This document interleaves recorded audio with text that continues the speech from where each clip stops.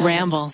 I don't really like doing chores around the house, I'm going to be honest with you, and I especially used to hate doing laundry. It was just one of my more tedious tasks. It takes so much time, and I often feel tempted to not even bother sorting out my clothes. But I've been trying to motivate myself to get a lot more organized, and I finally found a way to make doing my chores so much more interesting, so much more engaging, and that's by listening to audiobooks on Audible. You guys know me, there is nothing like playing a good psychological thriller. So obviously, that's what I've been listening to. I'm currently listening to The Housemaid by Frida McFadden. The main character, Millie, is out on parole and she's desperate for a job. She doesn't have any money. She's living out of her car and she gets this opportunity to be this rich family's housemaid. Millie agrees, even though there's just something really strange about the Winchesters. Especially the wife, Nina. She just seems to love finding ways to make Millie's life very difficult. The family is hiding something and Millie is hiding something, and there's just so much tension between Millie and the husband. It's one of those stories that you can't stop listening to, and I can't wait to finish it and start the next audiobook in this series. But if thriller is not your thing, don't worry. Audible lets you pick from thousands of titles to find the perfect soundtrack to your day. You can find audiobooks from any genre, fiction, nonfiction, wellness, self-help, but they also have podcasts like this one, guided wellness programs, comedy, and originals. Living life without using Audible is like eating food with no seasoning. Sure, you still get your nutrients in, but it's missing that extra flavor, you know? So if you want to spice up your day, I highly recommend Audible. Audible members can keep one title a month to keep from the entire catalog. New members can try Audible now free for 30 days. Visit audible.com/rotten or text rotten to 500-500. That's audible.com/rotten or text rotten to 500-500 to try Audible free for 30 days. Bada bing, bada boom. It's a mini-sode. The topic of today's mini-sode is play stupid games, win stupid prizes. That's my new favorite saying. Have you ever sat there and watched a Netflix show, a docu-series, and you see this FBI agent that's just hounding this potential serial killer? He's like, who did it? Where are the bodies? And he's screaming. He's slamming his hands down on the table. And you're getting frustrated as a viewer. You're like, what is this? He's not going to open up to you. You're not even forming a connection.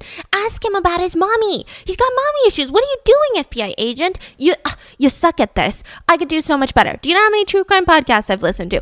I can do so much better at interviewing a serial killer. Well, what if you were given the opportunity?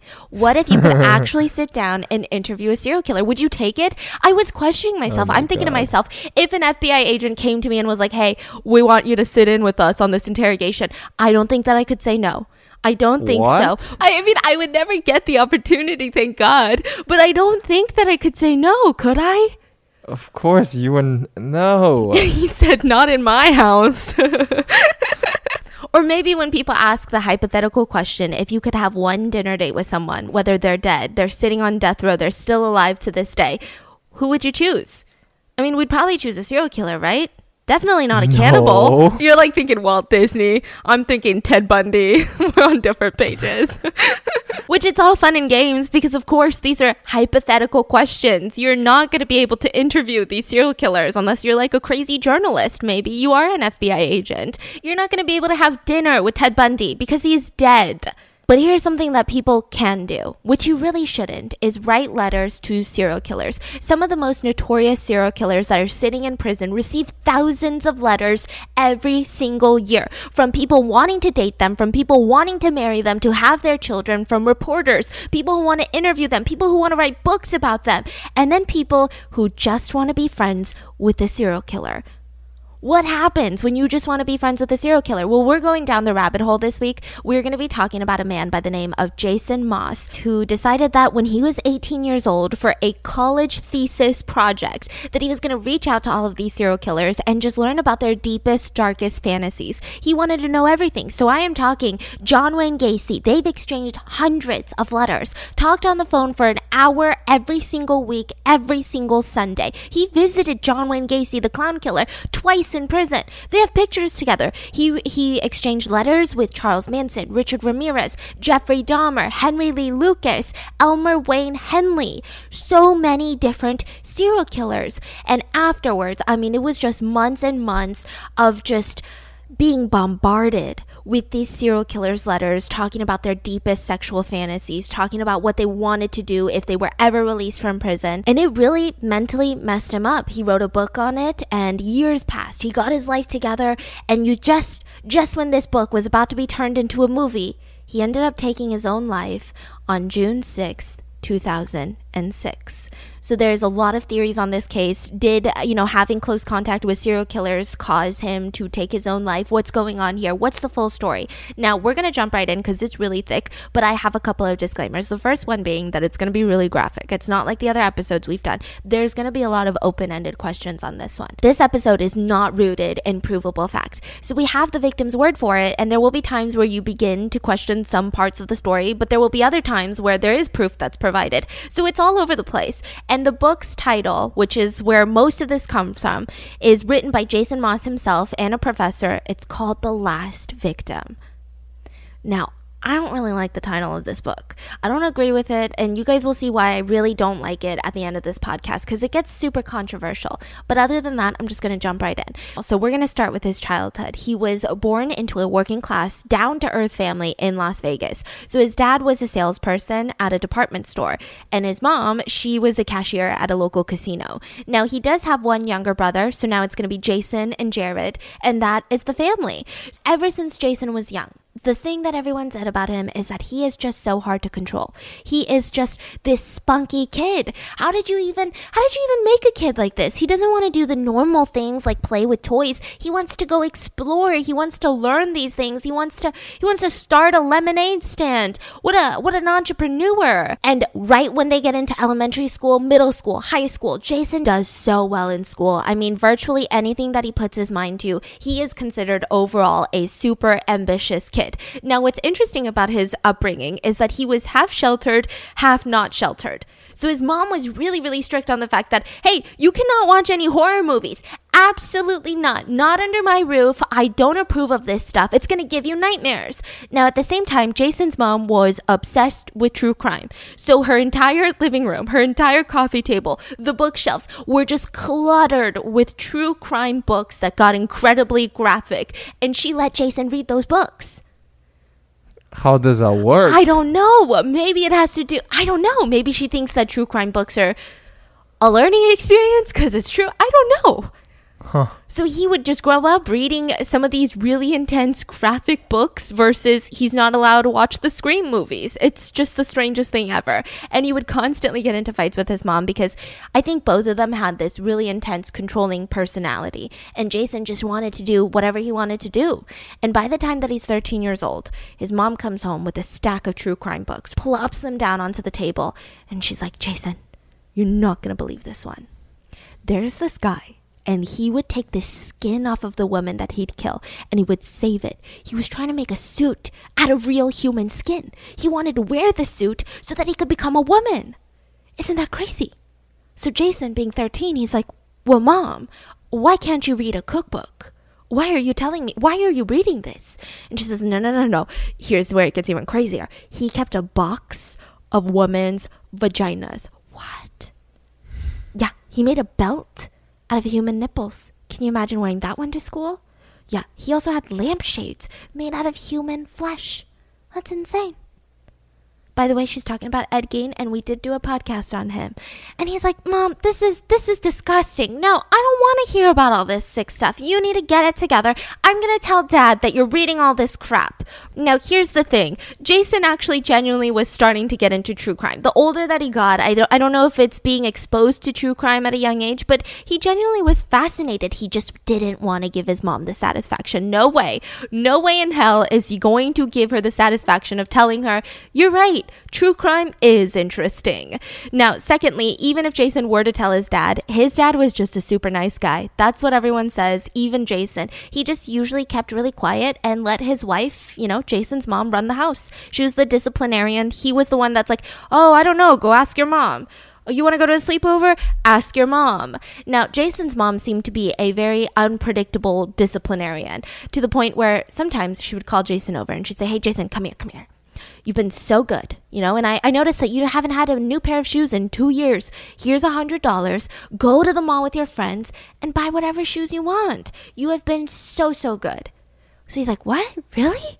So he grabs his bike, he goes with his friends, rushes to the mall, picks out his new shoes, comes home, and he's like, everybody sit down. I'm going to show off my new Nike shoes. And that is when his mom looks at the shoes, looks him straight in the eye and says, you know what? Are you happy now? Are you happy now, Jason, that you just always get what you want? Your father's upset because I let you spend so much money on shoes because, what the hell do you even do around the house? Nothing. You're a spoiled little brat, and you think that you're the king, don't you? What? That's some toxic stuff. Yeah, so I think that there was just a lot going on in that house. Ever since Jason was young, especially during high school, people kept telling him, you're a natural, fearless risk taker. That's a compliment I've never heard. You're a natural, fearless risk taker. Who even comes up with a compliment like this? And so people always encouraged him, you need to use this strength. You need to go into an occupation where you can really show this off. So he starts thinking on the suggestion of all of his teachers, his family friends, maybe I will become a famous prosecutor one day. Maybe I can be an FBI agent. You know what's better than a regular FBI agent?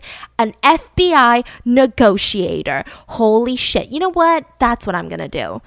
That's perfect. So in high school, he starts playing all these sports. I mean, he was a super muscular dude. Like I said, this book, he's not the most lovable person. So there's a lot of parts, I think like a good 60 pages about how he's just super fit, super muscular, and all of these, other boys in high school are going to parties and making out with girls, but he's in his room contemplating how to control the most dangerous minds in the United States. You get it. So in today, it would be Pick Me Boy. Yeah, a little bit of Pick Me Boy vibes. Respectfully, he just was good at karate, did football, did absolutely everything. So then he gets accepted into the University of Las Vegas, and he decides to major in psychology. Like I said, he wants to get into people's minds. So his first week in college, he's not checking into a dorm. He's staying at home, commuting from home, and he's just so stressed out. Like, it's just not what he thought it would be. He's just getting a little bit frustrated, so he decides to go to his karate class. So he's meeting his karate teacher for an appointment, but the teacher's running late. Now, this time in Las Vegas is freaking hot. He doesn't want to keep the car on, that's a waste of gas. So he's looking at this strip mall plaza where he has his karate class, and he's like, I just need to find some air-conditioned space for 10 minutes while I wait. So, that's a dry cleaner. Oh my God, I'm going to go into the used bookstore. So he walks in there and starts walking around. It's air-conditioned. He's just killing time. And that's when he comes across the true crime section. And he's just browsing the little spines, reading the titles of all these books. And a book catches his eye. The Killer Clown. John Wayne Gacy. And he's like, you know what? That's interesting because I've always been afraid of clowns. His most frequent nightmare that Jason ever had was that he'd be at his grandparents' house and he'd be falling asleep, and in the middle of the night he'd hear a little noise. So he'd get up out of his bed and he'd walk down the stairs and start to investigate. But right when he looks down, his grandma is dead at the bottom of the stairs with blood dripping out of her mouth. So right as he's about to scream, he hears this creepy little hee laughter. And he looks around the house, and there's just a freaking clown sitting on the lounge chair, just pleasantly laughing and smiling this big red smile at Jason. And that is when Jason wakes up every single time. So he buys this book, goes to his karate class, you get it, goes home, and he starts reading about the killer clown. And he's absolutely fascinated by this guy. So John Wayne Gacy, we did a whole podcast on him, but a quick summary, if you guys don't know, his dad was an abusive alcoholic. This is really important. So John Wayne Gacy, the serial killer that is responsible for at least 33 murders, his dad was a super abusive alcoholic who seemed to have it out for him, just really hated John Wayne Gacy. He would call him things like, you're a sissy, you're a mama's boy, you're probably going to grow up to be, quote, queer. But regardless of that, Gacy really loved his dad, just really loved him, wanted his approval. Now, when Gacy was young, he was sexually assaulted by a family friend, and he didn't want to tell his dad because he felt like his dad would blame it on him. Now, he grows up to be heavily involved in the community, kind of similar to Jason. At 18 years old, he becomes the assistant precinct captain for the Democratic Party candidate in the neighborhood. He joined the local JCs. Remember the leadership training program for people between the ages of 18 and 40? They help you on your business development, your management skills, your individual training, your community service. And he just had a ton of career choices. At one point, the serial killer was managing 3 different KFC chains. He started his own business called PDM Contractor that he was making over $500,000 a year. And then he joins the Jolly Joker Clown Club. And he became known as Pogo the Clown, Patches the Clown. He had 2 clown identities.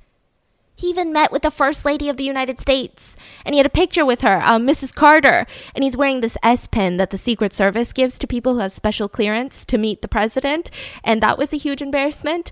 But I mean, what do you expect the Secret Service to do? Dig up everybody's yard before they meet the president? So he was known to have murdered at least 33 young men and boys. Most of them were buried in the crawl space underneath his house. So his method of killing them is also really important to Jason's story, and it was brutal. He would give them drinks and drugs, lure them to his house, gain their trust, and then he would say, do you want to see a magic trick? Because I'm a clown. It's the handcuff trick. So he would handcuff his own hands behind his back, and it seems like he might have learned a thing or two from the Houston mass murderers, Dean Corll, the Candyman, and he would release himself magically. And he would tell the kid, I can tell you how to do it. Here, put on the cuffs. So then the kid would handcuff himself, and then Gacy would start laughing and say, the trick is you have to have the key.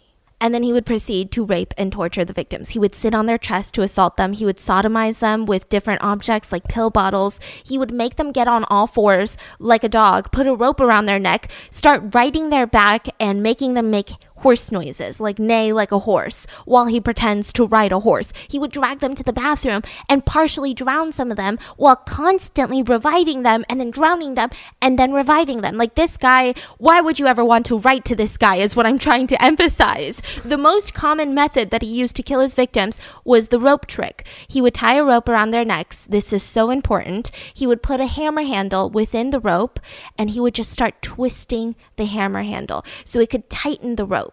And he would have a lot of control over the tightening and the loosening of this. And he liked it because he could bring his victims to the brink of death and then bring them back and do it over again. Because of this, one victim was convulsing for 1 to 2 hours before dying. Sometimes while he was doing this, he would sit on their chest and read them verses from the Bible. Most of his victims were between 14 to 21 years old. So Jason Moss is reading this, thinking to himself, wow, this guy's victims are basically the same age as me. This is insane. I mean, we even have the similar builds. I am built like his victims, physically speaking. And he couldn't stop wondering to himself, what would I have done if he tried to capture me? What would I have done? How would I have tried to run away? Would I survive? Probably not. Now, there are so many questions that he felt like the book didn't answer. The book answered how he killed them. What he did, what he said, how he confessed to the police, how he was caught. But it didn't ask questions that Jason had, such as, did the act of killing for the 33rd time, was it any different from the 17th time or the first time? Does it get better? Does it get worse? What happens? So he goes on this massive reading spree and he starts getting bothered by all of these unanswered questions that no psychologist, no FBI agent that's interviewed for the book, they can't answer it. And he starts getting bothered by that. Are these experts, the police and these psychologists, are they even doing enough to find out the most that they can from these types of criminals? I feel like not. That's what I call a bit of an ego. So after his first week of college, he's like, yeah, this feels like an extension of high school. I'm living at home, just the same old classes. It's not that entertaining. I kind of want some excitement in my life. And, like I said, he had these FBI dreams. Well, what helps? What sets him apart? Everyone's going to be applying for the FBI. Everyone wants to be a CIA, FBI, 3 acronym agent. But I can set myself apart if I can gain the trust of a serial killer. If that doesn't get the FBI's attention, what would? So that night at dinner, they're just like eating spaghetti. And he just randomly brings up this idea to his parents. He says, hey, wait till you guys hear my latest idea. I'm going to write a letter to John Wayne Gacy. Maybe even Jeffrey Dahmer. I was thinking, Charles Manson, he's in prison in California. That could be fun. And it was just absolute silence. So he's like, did you hear me? Hello? I'm going to write a letter to a serial killer. Some of them are on death row, but they're still alive. They're going to be executed one day, and I want to talk to them before they get executed.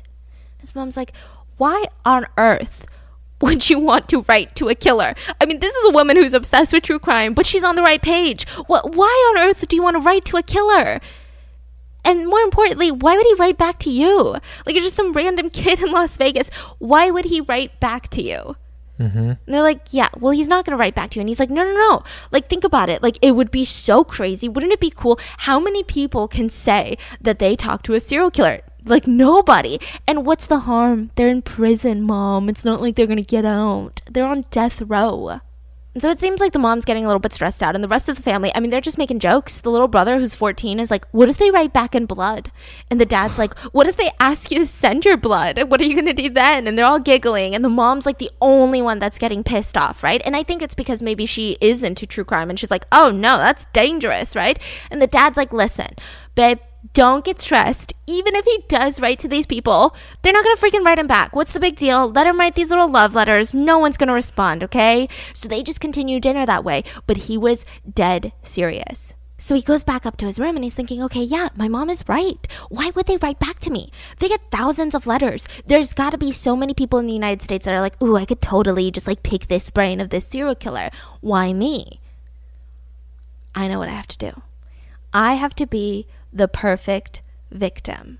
I can't be someone that just wants to pick their brain, because every journalist, every interviewer, every author, every NBC, CNN wants to pick their brain. I can't be just a fanboy, because they have so many fanboys. I have to be someone that they are intrigued by. I have to be their perfect victim. And he's cocky. He's 18 years old. He's thinking to himself that if I am the perfect victim, I'm going to get them to spill all of their most valuable information that they haven't even told law enforcement and psychologists. I'm going to get it. And I'm going to walk into the FBI field office and say, guess what? You better be teaching my shit at Quantico. Like something like that, okay? He was really feeling himself, really feeling like he was going to do something. Now, it's obvious that at the time he lacked serious self-awareness. Like, this is not going to happen, but it gets really intense. So he comes up with these fake stories that Gacy can relate to. So he's like, okay, my backstory, and he's writing this down on a journal so he can keep all of his stories straight, because mind you, he's trying to talk to like half a dozen serial killers. So with John Wayne Gacy, he's going to mention that he was sexually assaulted as a kid. Yeah, that's not a true story, but John Wayne Gacy was assaulted as a kid, so maybe they can relate on that. He's going to say that my dad is a bully, which he's not, but he's just making shit up, okay? He's going to say that I'm, sexually confused. Maybe I'm gay. I don't know. I'm embarrassed. Am I gay? What do I do? Which isn't true, because Jason was straight and he had a girlfriend. But he decided he needed to be the perfect victim. So he starts doing all this research. In the middle of the night, he would sneak out of the house and start going to these gay bars so that he could talk to gay sex workers that he could find, get a better idea of understanding, very specific lingo that could be used in the community, learn what, being a top is, what is being a bottom, all of these things. So he spends just like days upon days reading all of these books, all of these articles, watching interviews, anything and everything about John Wayne Gacy. And then finally, he wrote his very first letter. Dear Mr. Gacy, my name is Jason Moss. I'm a student at the University of Nevada. I'm 18, and I'm writing to you because I thought you might get bored or lonely where you are, and you might want someone to correspond with. I'm sure there are many others who write to you, but I hope you take the time to write me back. You'll see that I'm a pretty nice guy, and I know what it's like to be bored and alone. The constant screaming of my father keeps me secluded in my room when I'm not at home or the gym. I hate it here. I guess I understand what it feels like to just need a friend. I don't know, at this point, what else can I say unless you write back? If you need anything, just let me know. I look forward to hearing from you soon. Your friend, Jason Moss. And he kept the return address as his actual home address. I mean, otherwise he won't receive the letter, no? He probably would. His whole thing was, if he sets up a P.O. box, he didn't think that John Wayne Gacy would write back to a P.O. box. Because it feels like you have something to hide. So he's really trying to be authentic. Like really trying to be the perfect victim, genuinely. And almost immediately he gets a letter back from John Wayne Gacy. Yeah. And it was a typed out letter thanking him for writing, and a self-authored article describing John Wayne Gacy's version of events leading up to his arrest and conviction. So it's pretty much like a fact sheet. So John Wayne Gacy's interesting. He was arrested, gave a confession, and then recanted it and said that he was framed.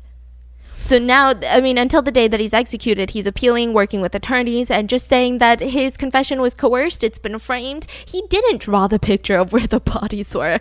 A police officer must have drawn that picture. Just like all of that. So he gives a little fact sheet about how he's innocent of 33 homicides.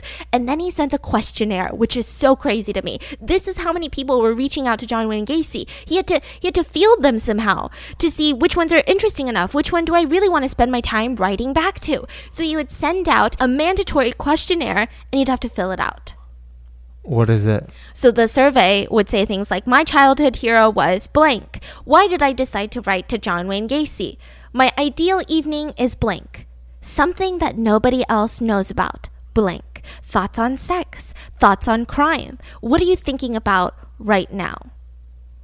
So he's like spending all of this time. Jason's like, okay, this is my one chance. If I fuck up this chance, he's not going to write me back, and that's it. So he's like spending just every single question, catering it to becoming the perfect victim. It's like a college application. Yeah. So with the Nobody Knows I'm, he wrote, thinking about becoming a nude dancer to earn some extra money. He thought that this would be interesting because John Wayne Gacy talked about how he hated male sex workers a lot. So maybe this would bring up some emotion, and some of his victims were male sex workers, or he believed that they were, or convinced himself that they were. So if this opens the door to that. So he sent that out, and Gacy responded. This is, his responses are creepy. He just immediately starts pulling him in. And he just says, you know, one of the things that you need to know about me as a serial killer is that I'm open-minded and I'm non-judgmental and I'm liberal and bisexual and I say what I mean. The only thing that I ask of you, Jason, is that you don't assume anything of me. If you're not sure, just ask. Nothing offends me more than that. Nothing is personal. No subject is off limits as long as you're willing to be just as open and honest with me. And then he went on a rant about how 80% of what is known about him in the media is a fantasy. And he also said, and I quote, if you want my honest opinion, that's what you get. I'm not into stroking you, as you have your own hand for that when you get the daily urge. Haha. So he makes a lot of masturbation references, just like aggressive masturbation references, just constantly saying things like, no, like I'm not going to lie to you, as in just like sugarcoat things, but he would constantly say, I'm not trying to stroke you because you can do that yourself. Mm-hmm. And he would say things like, don't worry, I'm not going to show your questionnaire to anyone else, even if you say that you jerk off while you stand on your head. Don't worry. I won't tell anyone. What is this, stand on your head? Yeah, do a headstand, which apparently, according to the letters to Jason, John Wayne Gacy said that his favorite masturbation pose was to do a headstand. To be upside down. Okay. Yeah. So Jason is officially sucked in, you know? He's writing back like he's just this sexually confused 18-year-old, just the perfect, submissive, moldable victim. And he starts staying up till like 4 a.m, reading more about Gacy, writing in his journal, okay, like this is what I'm going to say in this letter, rewriting all these letters because he wants it to be perfect. He's keeping tabs on all of the lies that he's telling him because John Wayne Gacy is incredibly suspicious in general as a person, so he needed to make sure that nothing would be a lie, like he wouldn't get caught in a lie. And John Wayne Gacy, Gacy would remember the smallest details. He would say, hey, remember when you wrote to me 3 weeks ago saying that you were wearing that red shirt with that logo on it? How come you never wore it again? Because he would write in every letter what he was wearing. Be like, did you just throw away that shirt, or you don't like the shirt anymore? That is so scary. Yeah, just like what happened to that shirt? So this proves to Jason, like, Gacy's got his own index system. He's remembering everything. I got to be really good about this. So they start talking about school, sports. Then Jason starts straight up asking him about the murders. And he just says, Jason, so many other people had keys to my house. They were always coming and going, you know? And they were using drugs. I was working so many hours. I was never home. Besides, you think that I'm so stupid that I'd actually bury bodies underneath my own house? I did not kill or murder anyone. I own the property, so they want you to assume that I did. They say that I confessed, but there's no confession when they ask me in court. I was sold out by my attorneys for book rights. I am an embarrassment in the criminal justice system in the United States because if I am right, they are wrong. And there's if I'm right, they're wrong. And there's too many careers. Money has been made off of my name. For political reasons, it's better to kill me than to let the public know that they fucked up 15 years ago when they convicted me. What?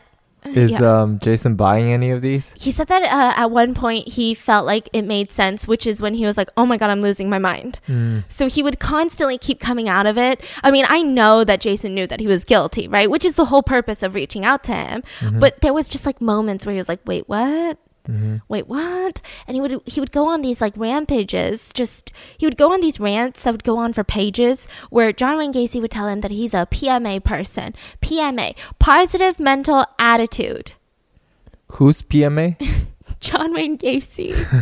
Positivity. Yeah, he's a positivity guru. Just PMA, prison, death is negative. Why think about it? And he would say, but I'm not a cream puff.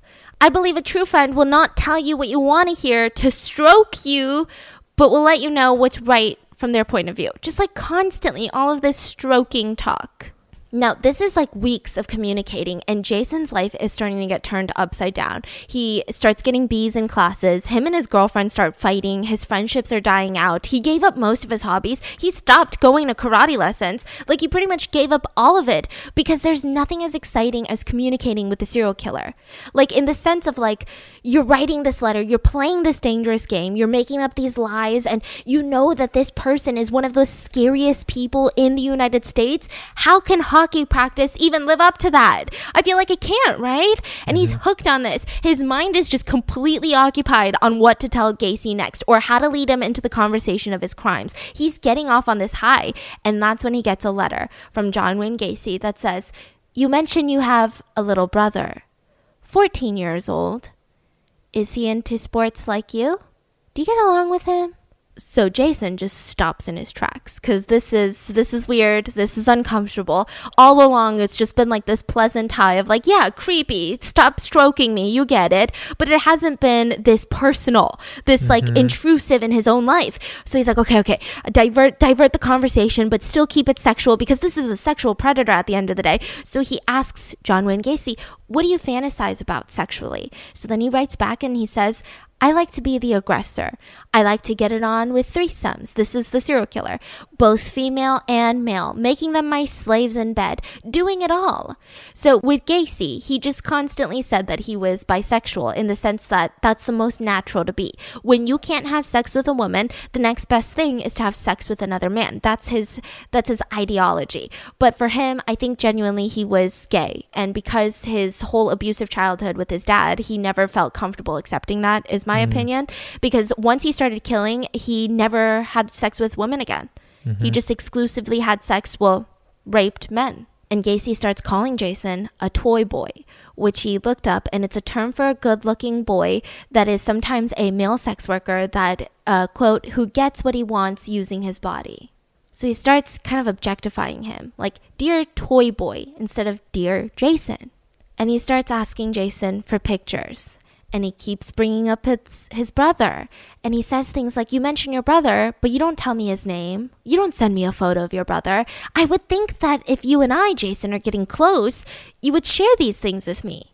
Anyway, say hi to your brother for me. Oh my God. So Jason, I mean, he's 18. He's kind of giggling at first, and he walks downstairs and he's laughing, and he's like, hey, Jared, 14-year-old brother, Casey's been asking for you. I think maybe he wants to get to know you. Wait, so the family knows that? Yeah, at this point he's doing it. Yeah. And they're like, fine, go ahead. Yeah, he's like, he is in Illinois, we're in Vegas, and he's in maximum security death row. What's he gonna do? So they just kind of let it happen. And Jared is just shook up about this. I mean, the poor 14-year-old, he's like, Jason, please don't get me involved. Like, I just, this guy's a freak. Like, I don't want to talk to him. I don't want anything to do with him. And he's like, okay, it's fine. Don't freak out. You don't have to talk to him. But I have an idea. It's a little bit crazy. But what if I wrote the letter and you just copy it in your handwriting? Because obviously if I write it, he's going to know it's me. It's the same handwriting. And you just sign it at the end. And you don't have to read his letters. You don't have to think about what to say. It'll all be me. And he's like, no, I don't even want him to know my name. And he's like, please, Jared, it would give me 2 different sources of information. It would open up 2 lines of conversation. I can even cross-check to make sure that he's telling us the same stuff. Please. Okay, fine. So he starts handwriting these letters. And at first, of course, they're innocent. It's just like, hey, I'm Jared. I'm 14. I play baseball and I'm in middle school. Stuff like that. And then eventually he's writing things like, oh, I'm going to learn how to type. so that eventually Jason can just typewrite everything. And then he would send the letter, he would show it to Jared, but he wouldn't let him read any of it, and Jared would just sign it at the bottom. So it's the same signature. And now it is just Jason talking to Gacy, but 2 times more. And this is adding to the isolation. I mean, he's feeling so isolated from his family. This whole interaction with Jared, it kind of pushed Jared away from him. It's just, Jared's like, this is so creepy. Like, I feel almost like you're using me to get to a serial killer. It's just weird. He's losing his friends. He's not doing well in school. And he felt like Gacy was the only thing in his life now. And he kept asking himself, like, am I becoming friends with Gacy? Like, what is going on? So Jason thought, well, the more naive that I act, the more confident Gacy acts. So I'm going to start acting like I'm going through a tumultuous time. So he talks about how his dad's about to kick him out. He's emotionally and physically abusing him. He's worried that he's going to be out of money and just homeless. What do I do? What do I do? And Gacy tells him, well, you can just sell your body on the streets, pretty much. That's how he phrases it. And he coaches him. You should wear this, Jason. You should say this to potential clients. I'm going to give you a tutorial on what I would want in a sex worker. And he talked about how you should do golden showers and charge them $100. And he would say it really graphically, like, let them urinate in your throat. He would talk about how if someone is into BDSM and they keep punching you, you should probably just get punched, you know? I think that's the best way to handle it. Like, it is so much grooming, just grooming him to become even more isolated and submissive and feeling, worthless. And then slowly they moved the conversation to phone calls. I mean, these gotta take a huge impact on your mental health, no? Huge. I can't even imagine. Can you imagine that? Like, no. Unbelievable. This is, oh my goodness. Like, because I'm trying to think of, like, the moment you say that, hey, how's your brother? I bet that's like a moment of, like, you can fake it, right? No matter how much you fake it, now you have to say certain things about your brother in a different tone, that just gets so bad. It gets worse because he fakes an incestuous relationship with his own brother. See, that's what I'm saying. Like, it's like no turning back. Yeah, the phone call, the conversation moves to phone calls, which I assume is so much worse. So he gives Gacy the phone number at 9 o'clock Sunday morning. He's asleep in his bed. The phone rings. He has no idea who it is. He picks it up, literally just woke up, and it's an automated voice recording saying, like, oh, this is the prison. Do you accept the charges? And he says that he accepts. And then the first words, what's up, buddy? And it's John Wayne Gacy. And he says, I know this is probably awkward for you. Just relax. I'm watching TV right now, hanging out in my cell. What about you? So he's like, what?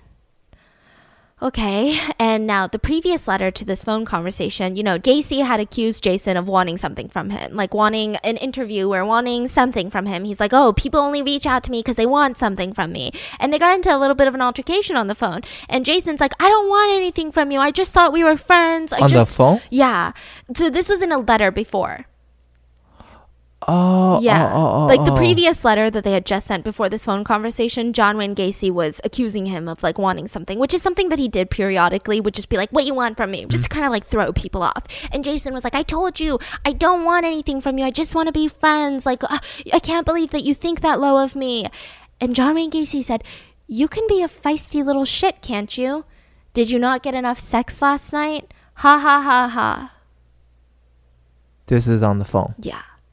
And so he's like frozen. First of all, he did not expect to be on a conversation with John Wayne Gacy this morning. It's Sunday morning. Excuse me, what? I'm going to brunch. What's happening?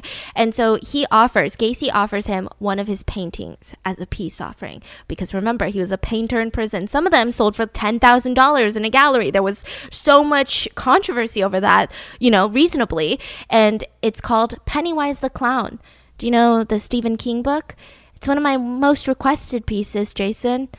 One of it, just like it, sold in New York for like $10,000. So he's like, thank you so much. Yeah, but I have to go. It's Sunday and my parents are calling me. So he's like, okay, sounds good. And they hang up. And immediately the phone rings again. So it's the same automated voice. He accepts the charges. And it's John again. And Gacy says, how are you? I'm just calling back because I didn't think you'd believe that it was me who called. I just want to let you know that it really is me, John Wayne Gacy. Anyway, well, I guess I'll let you go now. Remember to keep the letters coming. And he hangs up. I think, okay, so I know some people might not think that this is like crazy, but to me, it's stressing me out because I have a hard time even responding to just a normal person's text message. But imagine a serial killer just is mentally forking with you on an innocent Sunday afternoon. So Gacy starts sending checks to the house. Close to $900 total for the collection calls because, you know, you have to pay to talk to prisoners. So he's covering the cost of all of these. $900? Yeah, paying for the cost of... They would talk every Sunday for at least an hour. Every single Sunday for months. So instead of mental health therapists? Yeah, you're like, just my weekly serial killer convos. Oh my goodness. Yeah, and he becomes, I mean, even more isolated because of these phone conversations. His brother found out that they were talking on the phone, and Jared's like, I don't ever want to like answer phones in this house anymore. I don't even want to hear his voice. I don't even want to hear John Wayne Gacy say hi. And later we find out that Jared had been having terrible nightmares for weeks. Because, you know, I mean, imagine your brother is talking to a serial killer. They know the address. They're calling the house. How is that okay for a 14-year-old? So Gacy would start sending these packages, these care packages, paintings, porn books, photos of naked men. So as they're talking on the phone, he finds out that Gacy has somehow convinced himself that it's not his crimes that made him famous, but it's his stellar personality and his intellect that won him all of this international attention. It's not the 33 boys that he killed. It's because, you know, he's just such a good political figure. Oh, shit. Best KFC manager that ever existed. And in jail, he's living like a celebrity. He had his own private cell because he's on death row. He had a TV. He had money from the sale of his paintings. And a lot of the guards were just like eating out of his hands. Whether they were afraid of him, whether, you know, he was paying them, probably bribing them. There was just some weird shit going on. Most of the inmates were terrified of him. It seemed like he just got everything that he wanted in prison.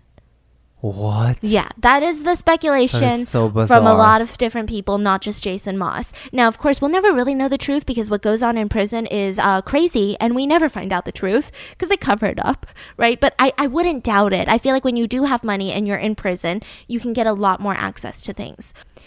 And that is when the phone conversations turn yet again. And he keeps telling Jason, you don't know how lucky you are to be in the situation that you are in right now. What do you mean by that? Well, you have your little brother, and you guys can use each other to get off just all day long. At night, in the morning, all day, every day. And he's like, oh, well, that doesn't really sound right. And like, what if my parents found out? Relax, no one's gonna find out. You just go into his room in the middle of the night, and you pretty much sexually assault him. I mean, the way that he describes it is really graphic. It's really disgusting, but he's describing Jason sneaking into the hallway, into his 14-year-old brother's room in the middle of the night and sexually assaulting him. And he keeps saying, call him into the room right now. Pretend I'm not on the phone. I want to hear it. So he's like, he's at baseball practice right now. He's not here. He's not home right now. Sorry. And Gacy would say, well, make sure to try it this afternoon or tonight when he gets home. How is he feeling about all of this? Really disgusted. But he doesn't know. I mean, he feels like he's come this far. He wants to keep going further because he hasn't gotten anything that he wanted. So I think that the problem during all of this, which like I'm sure everyone is seeing this and thinking the same thing, is that you literally are becoming the perfect victim, but the whole time he thinks that he is the master manipulator.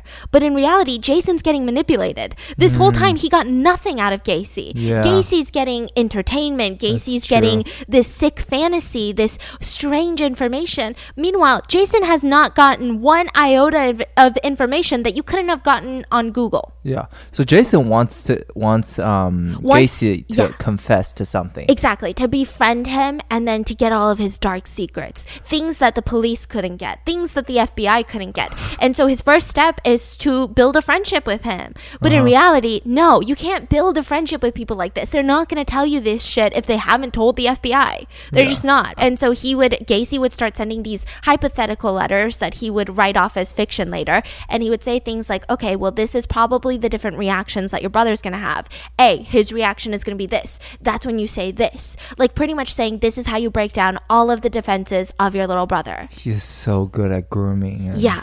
Like just saying all of this. And he was just normalizing this. And Gacy even claimed to have a sexual relationship with his sister when they were younger. Now, it seems like he might just be saying this just to normalize incest for Jason. I don't really know. Now, you would think that Jason would stop sending letters at this point. You're like, oh, wow, this is like...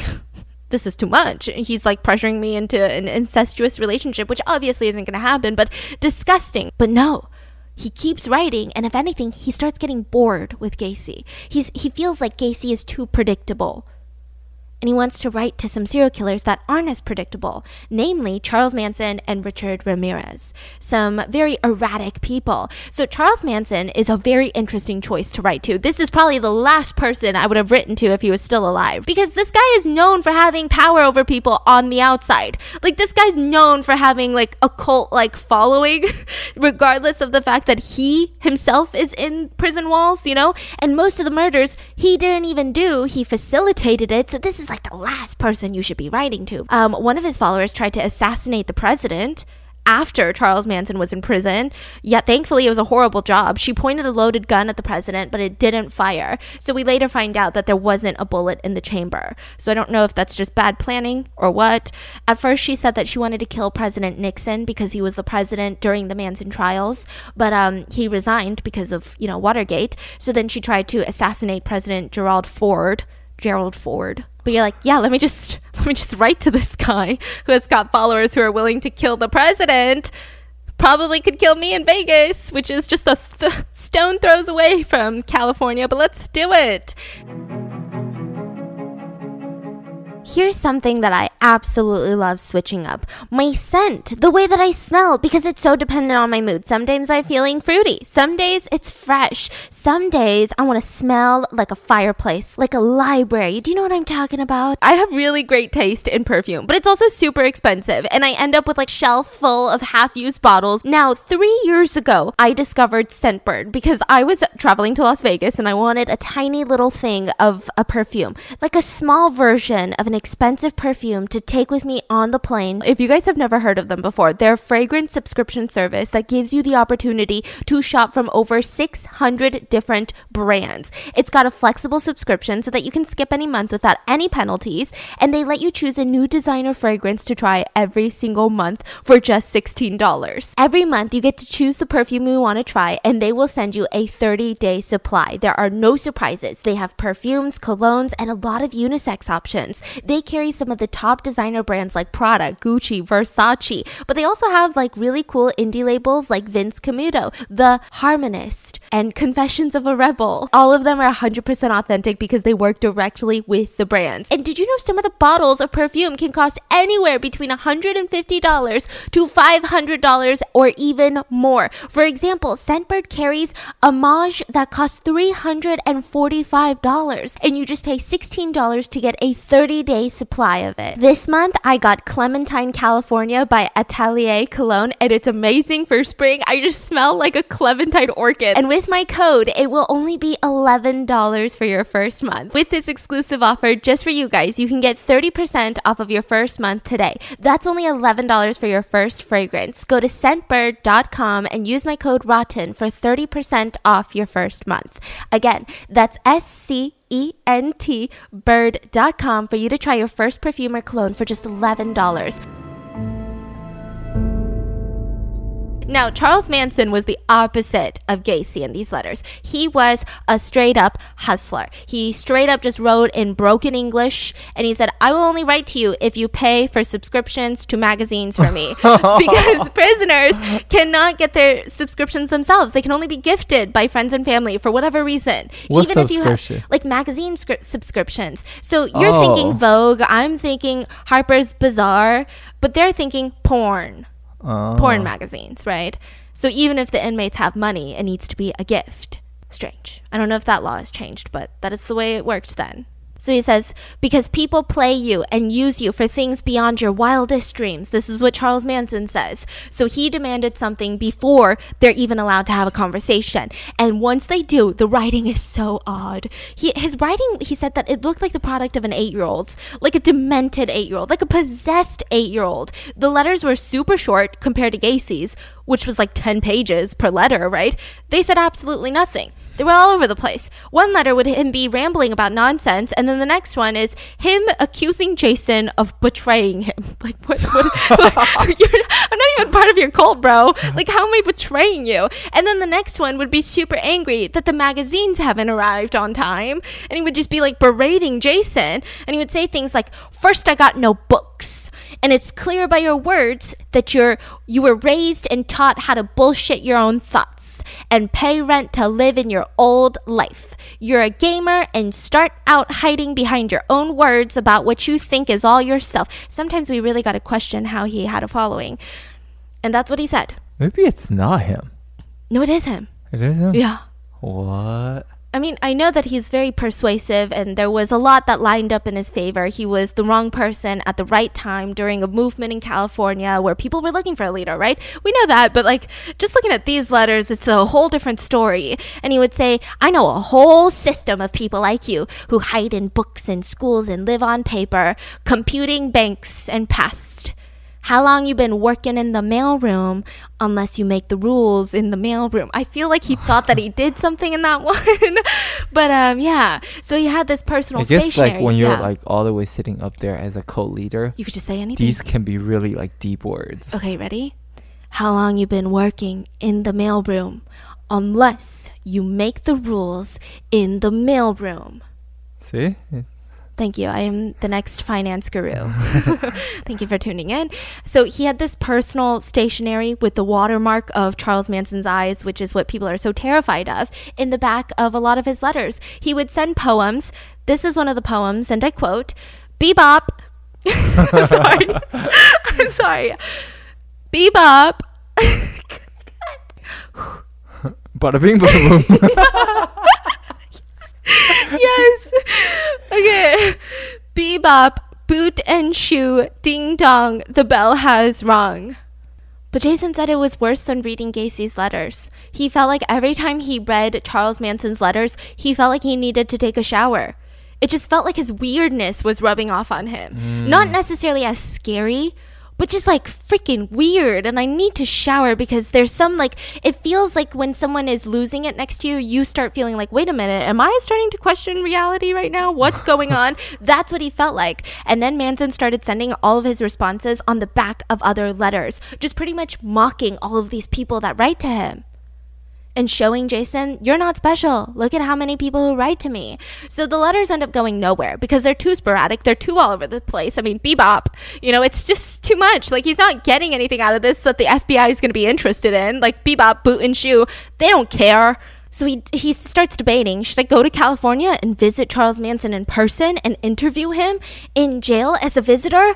But the idea, he said, that visiting Gacy, seemed calm, seemed structured. But the idea of visiting Charles Manson felt like it'd be too wild, just too spontaneous. So he's even planning on visiting Gacy, and that is when all hell breaks loose.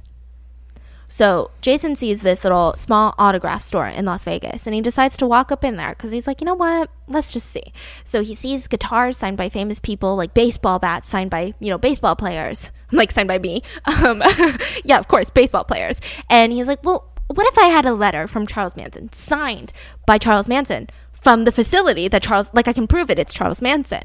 Mm-hmm. And they said, Charles Manson? Yeah, his letters are pretty rare, so probably like $2,000.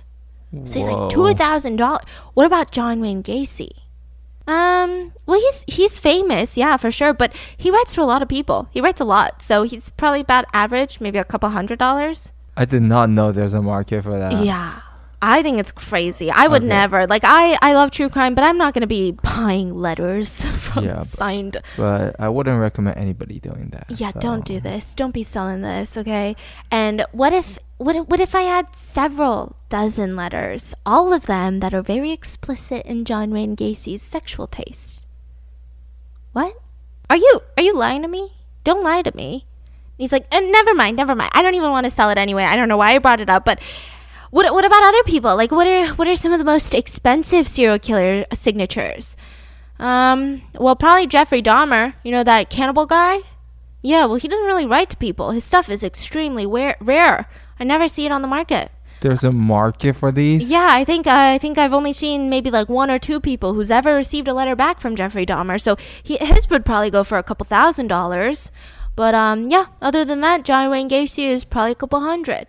So that's when he goes home, and guess what? He immediately starts studying Jeffrey Dahmer. And he said that he felt so grossed out compared to John Wayne Gacy and Charles Manson. Jeffrey Dahmer is just really nasty, you know? And so he wrote his first letter that says, Dear Jeff, which, by the way, we have a podcast on him. Just a quick note, his summary: he killed at least 17 boys, seemed that he wanted a forever friend. He wanted to make a human zombie by injecting acid into brains while these kids were still alive. He engaged in necrophilia, cannibalism during the murder, so he wanted to preserve the body, especially the skull. So he would do these things where he would soak it in acetone, put it in the freezer, bake it in the oven. I mean, at one point he had a skull in the oven that exploded.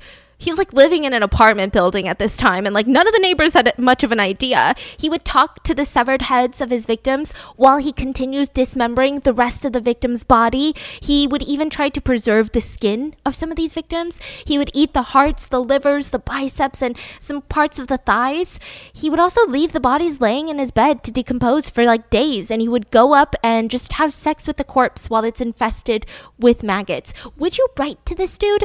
No, you freaking wouldn't. Okay, because we are sane here on this podcast. We're sane. Please tell me you guys wouldn't.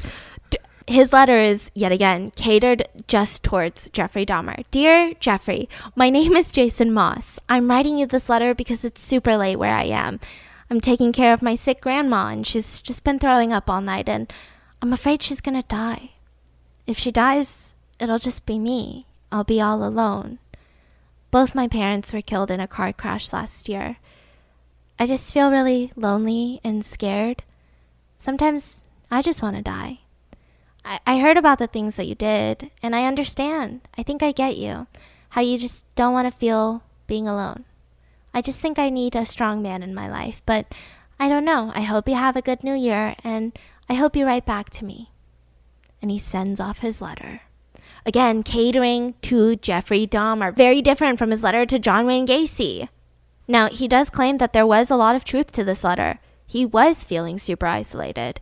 He had broken up with his girlfriend. His family was upset with him, and they were just getting so frustrated. Like, can you just let this go? And he kept saying, no, this is for my senior year thesis. It's going to be 4 years in the making. I'm going to have this bombastic thesis. I'm going to graduate, and I'm going to be an FBI agent. Like, just, Mom, Dad, you don't want me to be successful. Like, there were just all of these fights. And, I mean, he was completely alone in this world, just... He was turning into a completely different person. He wasn't showering. He wasn't taking care of himself. He's just writing letters, studying, and just rewriting. It was bad. So weeks pass without getting a response from Jeffrey Dahmer, and he starts getting frustrated because he's like, wow. So John Wayne Gacy writes to pretty much everybody. Charles Manson, he just wanted magazines from me. This proves that maybe I'm not special. Maybe they're not writing back to me because I'm different. Maybe they just wanted something from me. So as an ego boost, he decides to write to Richard Ramirez. Because if Richard Ramirez writes back, this is confirmation that he can do something, you know? 3rd time's the charm. So Richard Ramirez, I mean, he terrorized Los Angeles. This is the Night Stalker we're talking about, the Bay Area. His victims that he would rape and murder ranged from 9 years old to 83 years old. Like, this guy, I mean, everyone was terrified of him. You can't even say, well, I'm not a victim because I'm a dude. Like, he would just shoot up dudes in their house. He would invade their house, shoot up the dude, rape the wife, and then murder her. You could be an 80-year-old grandma and you're still in danger. He would leave satanic symbols all over the crime scene. There was one time with an 81-year-old woman that he raped and murdered. He left a satanic pentagram symbol on her thigh, her walls of her bedroom with lipstick. He would force people to confess their love to Satan while he's brutally assaulting them. And during the trial, he would have pentagrams drawn on his palm, flash a smile to the cameras in the courthouse. I mean, it was just really bad. Now, side note, this motherfucker that I just explained was engaged twice in prison. Engaged twice in prison. What? So Jason claimed that Ramirez was different from him. He was intrigued by the fact that Richard didn't lure people to his domain like all of these other people. You know, John Wayne Gacy brought people to his house and all of that. Charles Manson set other people to do his bidding. But Richard Ramirez, he would destroy people in their own domain. That's what he said, and I quote, he didn't care who the victim was. He didn't care where the location was. He would break into people's homes and assault them and murder them inside of their houses. That's terrifying. So with this one, he's not the perfect victim because he's not a woman, you know? And he's not someone who has, you know, a woman next to him that Richard Ramirez just needs to kill him to get him out of the way, right? So he decides to go to a different approach. Satanism. Now, side note, disclaimer, this isn't really Satanism. This is like that one person who thinks that they know Satanism and then decides to kill people in the name of Satanism, and it's not at all what it represents. So he starts researching, just spent months. Now, mind you, keep in the back of your mind the day that Jason took his life. So he spends months diving in to Satanism, just nonstop reading, staying up at night, reading about it so that he could write a letter to Ramirez talking about how he's a high priestess and has started his own satanic cult in Las Vegas. So he really needs to know his shit. Not saying that Richard Ramirez knows his shit, but, you know, he wants to do diligence. So he writes to him and says, "How are you? I worship the Dark Lord too. I shed and drink the blood of a sheep every night in the Dark One's name. I'm the grand priest of a cult here in Vegas. All of my 57 members worship you almost as much as we do the Dark Lord. Give us your words, give us your teachings to help us follow the path that you've set for us. I have many women here for you. I'll send some photos if you'd like. They love you, Richard. My girlfriend wants you to beat the fuck out of her." I know. I'm just imagining. I know that him and his girlfriend broke up, but if you ever did this shit and wrote to someone like this and said, "My fiance wants you to beat the fuck out of her for a school project, work project, I don't care, we're done. She wants you to show her what it's like to worship the Dark Lord." And he drew a pentagram and wrote, "Hail Satan, hail Richard, your loyal follower, Jason Moss." Which, like, side note, hail Satan, hail Richard. Like, Richard is like the most professional name ever. Just doesn't work with me. So Richard Ramirez wrote back super blunt. "How are you? How old are you? I request photos of women in your cult, plus send over some hardcore Asian bondage magazines." Oh, no freaking way. Yeah. Just like super blunt. Did not care to give him his teachings. So Jason goes over to his friend in college who happens to be a photographer. Now, photographers have, sometimes like you do like boudoir shoots, boudoir? I don't know how to pronounce it, but you get it. Like maybe like semi-nude shoots with women. And he said, "Hey, I want some pictures of the models that you took. I hate this. I hate this so much because imagine just being a model trying to make it. You take some pictures with a photographer. That photographer gives it to some rando and he sends it to a serial rapist and serial killer." Yeah. So he's like, "I need some pictures." And the photographer's like, "What? Like, so you can jack off to them?" No way. But long story short, apparently the photographer owed him. There was something going on there. He owed him. That's all I know. So he gets all of these pictures and he sends them to Richard Ramirez. And Ramirez sends a letter right back. And as a thank you, he followed the outline of his hand on a piece of paper for Jason and his followers to worship his hand. Now, his hand was humongous. He said, truly the hand of a monster. He put his hand on that outline and every single finger of Richard Ramirez was at least an inch longer than Jason's. Jason is like an athletic, built 18-year-old full-grown dude. I mean, you could easily fake that too, right? Yeah, but I heard he is known for having some weird-ass, long-ass, creepy hands. Okay. So he was freaked out by this. At the bottom, Richard Ramirez had drawn a bunch of skeletons that says, "Hands of doom and gloom, evil hands or happy hands." Death is more than a word or action that takes place. There's no word for it. It's a feeling, one of immense, intense, and delicious nature. Everyone cries, but death is good. This is where the nightmares start, just piling up for Jason. He just starts having crazy nightmare after nightmare. His main nightmare at this point was nightmares about Ramirez. They're walking through this neighborhood at night and they're just talking. He said the feeling is almost like you're talking to an old friend. You feel like logically you should be scared, but he felt safe for some reason. So he's talking to Richard Ramirez, and then they see a tiny little girl pass on a bike. And then all of a sudden, like everything starts turning like dark, like really red, like blood red, like the sky looks really red, and Ramirez smiles at him and says, "Let's go." So he's like, "What?" And he's motionless. Jason can't move in his dream. And then the Night Stalker pulls the girl off of her bike, slams her onto the cement, and holds her down by her throat and says, Jason, get the hell over here. Help me kill this bitch." And he's like, this little girl. Sometimes his nightmares would be John Wayne Gacy calling his name in like this long hallway. Jason. Bro, I watch one scary movie and I have nightmares. And it really started affecting his life. So he decided, these nightmares are going to kill me. Like, I need to get out. I need to touch some grass, okay? So he goes out with his brother to the movie theater. And he realizes he's getting so paranoid. There was this guy sitting a couple rows back. And this is before the movie had started, so the lights are on. And he had this bag almost like protectively placed between his legs. And he's alone. Mm-hmm. So he's like looking at him. And he whispers to his brother. He's like, "Look at that guy over there." And he's like, "Okay, what about him?" He's checking people out. So what? Look at the bag on the floor. I swear, there's something wrong with him.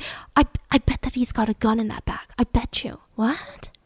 I bet he has more than one. What if he opens fire? You know, people are like this. I'm telling you, this guy's strange. He probably has an anger to society. He's gonna snap. He's gonna try to take us all out. We gotta go, Jared. Let's just go. He's like, "What? No, the movie hasn't started yet. I'm going to watch this. I got my popcorn." "Jared, let's go." And he's like, "No, I'm not going." And so he stands up in front of the movie theater, like while people are watching the previews, and he keeps grabbing Jared physically, like, "I said, let's go." And so everyone's quiet, just staring at them. And so Jared gets embarrassed and he says, "Fine." And he gets up and he just goes home and refuses to talk to his brother because he's like, "What is wrong with you? Get it together. He's not going to kill us." So he just felt like he saw evil in everyone. He just saw something so gross and dark in everyone. Someone could just look a little bit different or look a little bit salty that day, and he would be so paranoid that this person is a serial killer. So he continues writing to Richard Ramirez, sending him letters, and Richard Ramirez had a fascination with one of these models. And he would say things like, "Hey, say hi to Jody for me." And Jason would write back saying, "Well, Jody's absolutely in love with you, wants to meet you in prison one day," which, like, Jason, that's really messed up for doing that. What are you doing? The letters also included more satanic symbols, images that Richard Ramirez would draw of dismembered women. Like, he would dismember stick figures of women. There was a self-portrait where Richard Ramirez was the manifestation of the devil, and he had his giant hand that he had drawn, and 666 etched into it. And then he drew a mantle, like almost like a fireplace mantle, right? And there was a female torso just sitting on top of it with blood dripping from it, with no other limbs attached. And he called this artwork the Trophy Collection. And he wrote a poem that says, "Breaking up is hard to do." You would think, oh, this is like a middle schooler's poem about young love. No. Body of a woman all severed and mutilated. Head, torso, butt, legs and arms all severed, all mutilated. He would like draw them. He would say, "Make sure to send more pictures of girls with their butts in the air and the back of their feet showing." So then eventually, he started getting really stressed out by Richard Ramirez's letters because, mind you, he's still talking to John Wayne Gacy every single Sunday, still sending letters to them, still trying to talk to Charles Manson, keep that going a little bit, but not as frequently. And he tells Richard, "Hey, I'm not going to be in contact for a while because I'm going to jail for beating up my girlfriend. You know how it be." And Richard Ramirez wrote back, "What did you do to her? Did you break her jaw? Did you stick needles in her feet and hands? Did you record her howling? Let me know." And later, Richard would tell him about killing. "Be calm. Savor the moment. You smell the aroma of the moment, the electricity, the blood, the beast. But be careful to tidy up. meaning clean up after raping and killing victims. So then he's like, okay, this is a lot. And almost immediately, he gets a letter from Jeffrey Dahmer. So he gets so excited, which, by the way, he said that this letter meant the world to him, which is kind of a clear indication of how far that he's gone in this process. Like, this was confirmation that, oh my God, I'm different, I'm special. You know, these people see something in me, and I can be an FBI negotiator because they're connected to me. I don't even know if his whole mind is on the FBI anymore, no? I don't think so. I think it's like kind of like a front. Yeah. He's like looking for validation from a serial killer. That's so alarming. Very alarming. So Dahmer writes back to him weeks later saying, just apologizing profusely, saying that I'm a much better talker than I am a writer, so I don't really keep up with my mail as I should.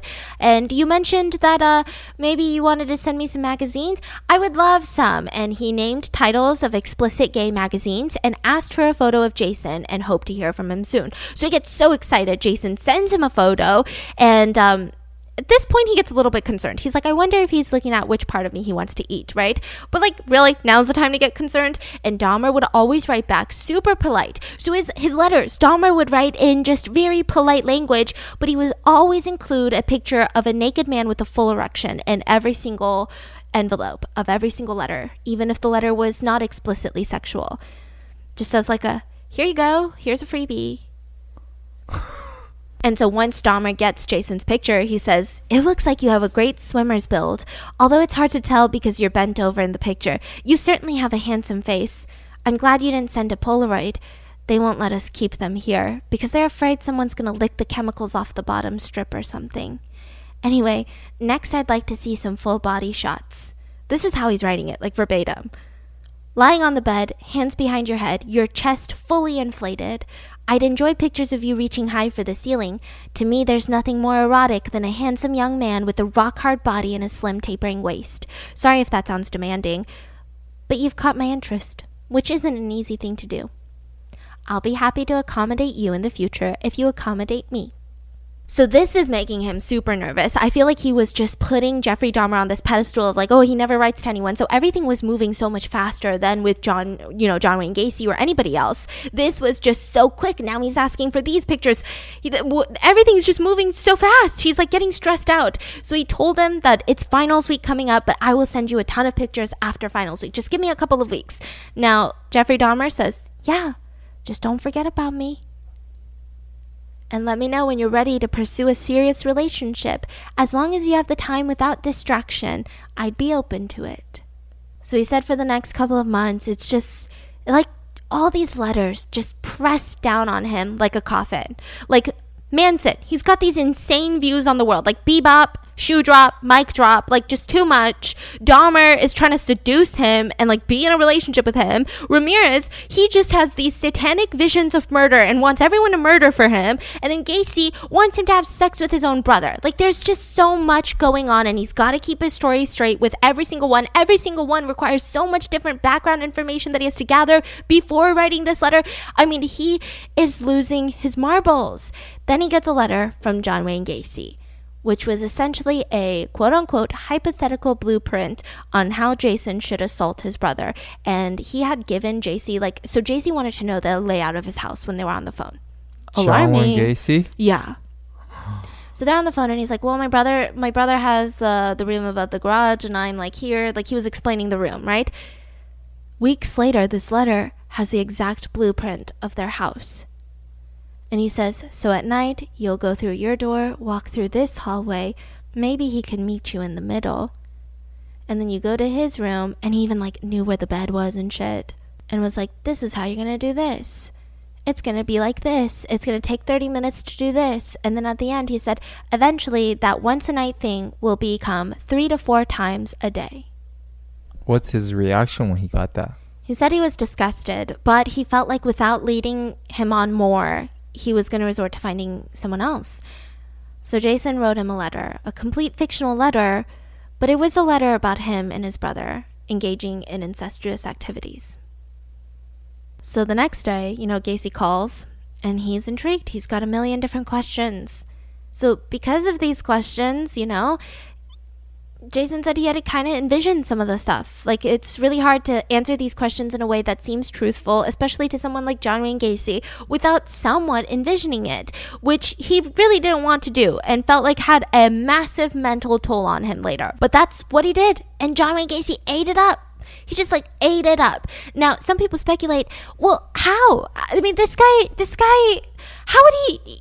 Does he even believe you? This doesn't make sense. And then some people argue, including Jason, that it's not necessarily that Jason was a great liar or that he's a great storyteller, but this guy's in prison. He's on death row. He has nothing but his fantasies. So maybe, he is a little bit more open to believing bullshit because that's all he has. I mean, this was his dream. He comes up with the script. He tells the brothers how to act it out. They come back with details, and they just help him live out his own sick, twisted fantasies because he's on death row. He would describe the positions that they need to try. Some of the positions and the things that he wanted them to do resembled some of his murders, such as sitting on the chest of one another. And yeah, it was really sick and twisted. And Gacy would always say that he's just so happy that he's like their older brother, guiding them both, and they all share this common bond. They're like family. And if they ever stopped giving details about these fake sexual escapades, which, by the way, the little brother has no idea is going on. So he's writing two different versions. So from the perspective of his brother, from the perspective of him, and sending them out to Gacy. And so if he ever stopped giving these details, Gacy would send them sweet letters and more paintings. They had 3 paintings so far. So then Jason's like, okay, I can't do this anymore. I need him to focus on something else. So he starts saying that, okay, I've gotten work as a sex worker to make money. And that's when Gacy's just going all out, telling, yeah, let people urinate on your face. During BDSM, you got to do this, do that. And that's when Gacy starts pushing for him to start visiting him in prison in Illinois. And he's like, I can't. My parents would kill me. Like, what am I going to do? All my friends are going to Mexico for spring break. And I go up to my mom and I say, hey, Mom, guess where I'm going? Death row. Like, no, I can't do that. Well, just don't tell them. Just drive your car to Illinois and you can meet me. Stay at a motel. I can't. I don't even have the money to fill up my car to go to the local store. Okay, let me see what I can do. What? Look, I told you, I'll talk to my attorney. I'll have him send you a check to cover the tickets and the hotel and even some spending money while you're here. How does that sound? What? So now he has no excuses. And he's like, oh, okay. I guess that sounds good. No. And they hang up. Now, after they hang up, he starts kind of getting excited. Like, this is what I've been waiting for. All these letters, we've been talking about some bullshit, but when I see him in person, I can be an FBI agent. I can negotiate the shit out of shit. I can find out all of the details. Now, Jason's 18. Convincing his parents is going to be really freaking hard, especially his mom. So the approach that he's taking is that what works with most moms, right? Especially my mom. Hey, Mom, how many people can say that their kid interviewed a serial killer? Listen, that's crazy. You can brag to all of your friends that I'm pretty much an FBI agent. Make it super professional. What kind of mom wouldn't want that? I don't think my mom would want that. Yeah. But, he was just kind of playing that part. And there was a part of his mom that wanted to live out her own FBI dreams because she's always been into true crime.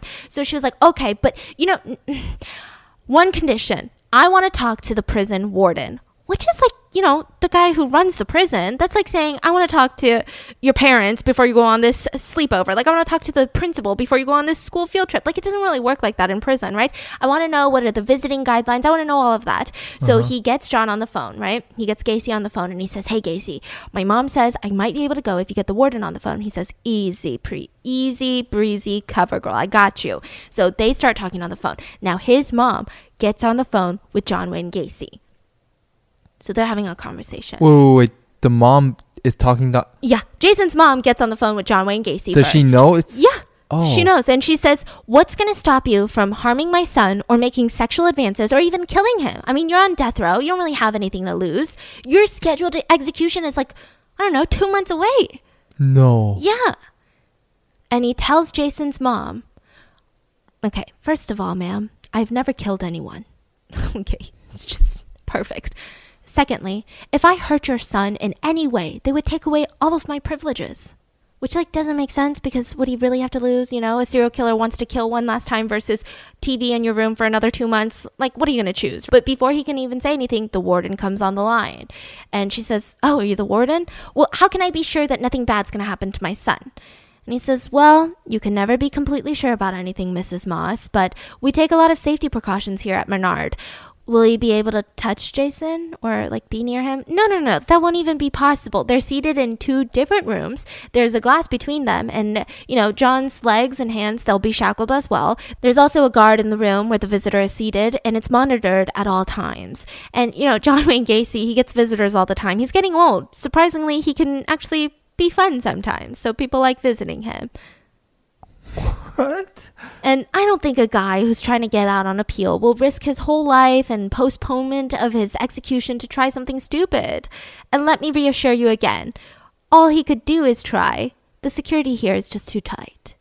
So she hangs up and she says, "Okay, well, I guess then you can go." Now, the only problem was that wasn't the warden. I knew it. It was one of the guards that pretended to be the warden so that the parents would feel reassured. John had paid a guard to make this phone call, pretending to be the warden. I've never heard such a nice I've never heard the warden get on the phone with anyone, especially someone like a visitor, maybe like a DA's office. But you think they're going to be talking to all the parents of all the visitors who want to talk to serial killers and just being like, "It's just a school field trip. It's going to be right. It's going to be fine, ma'am." Mm-hmm. No, what the heck?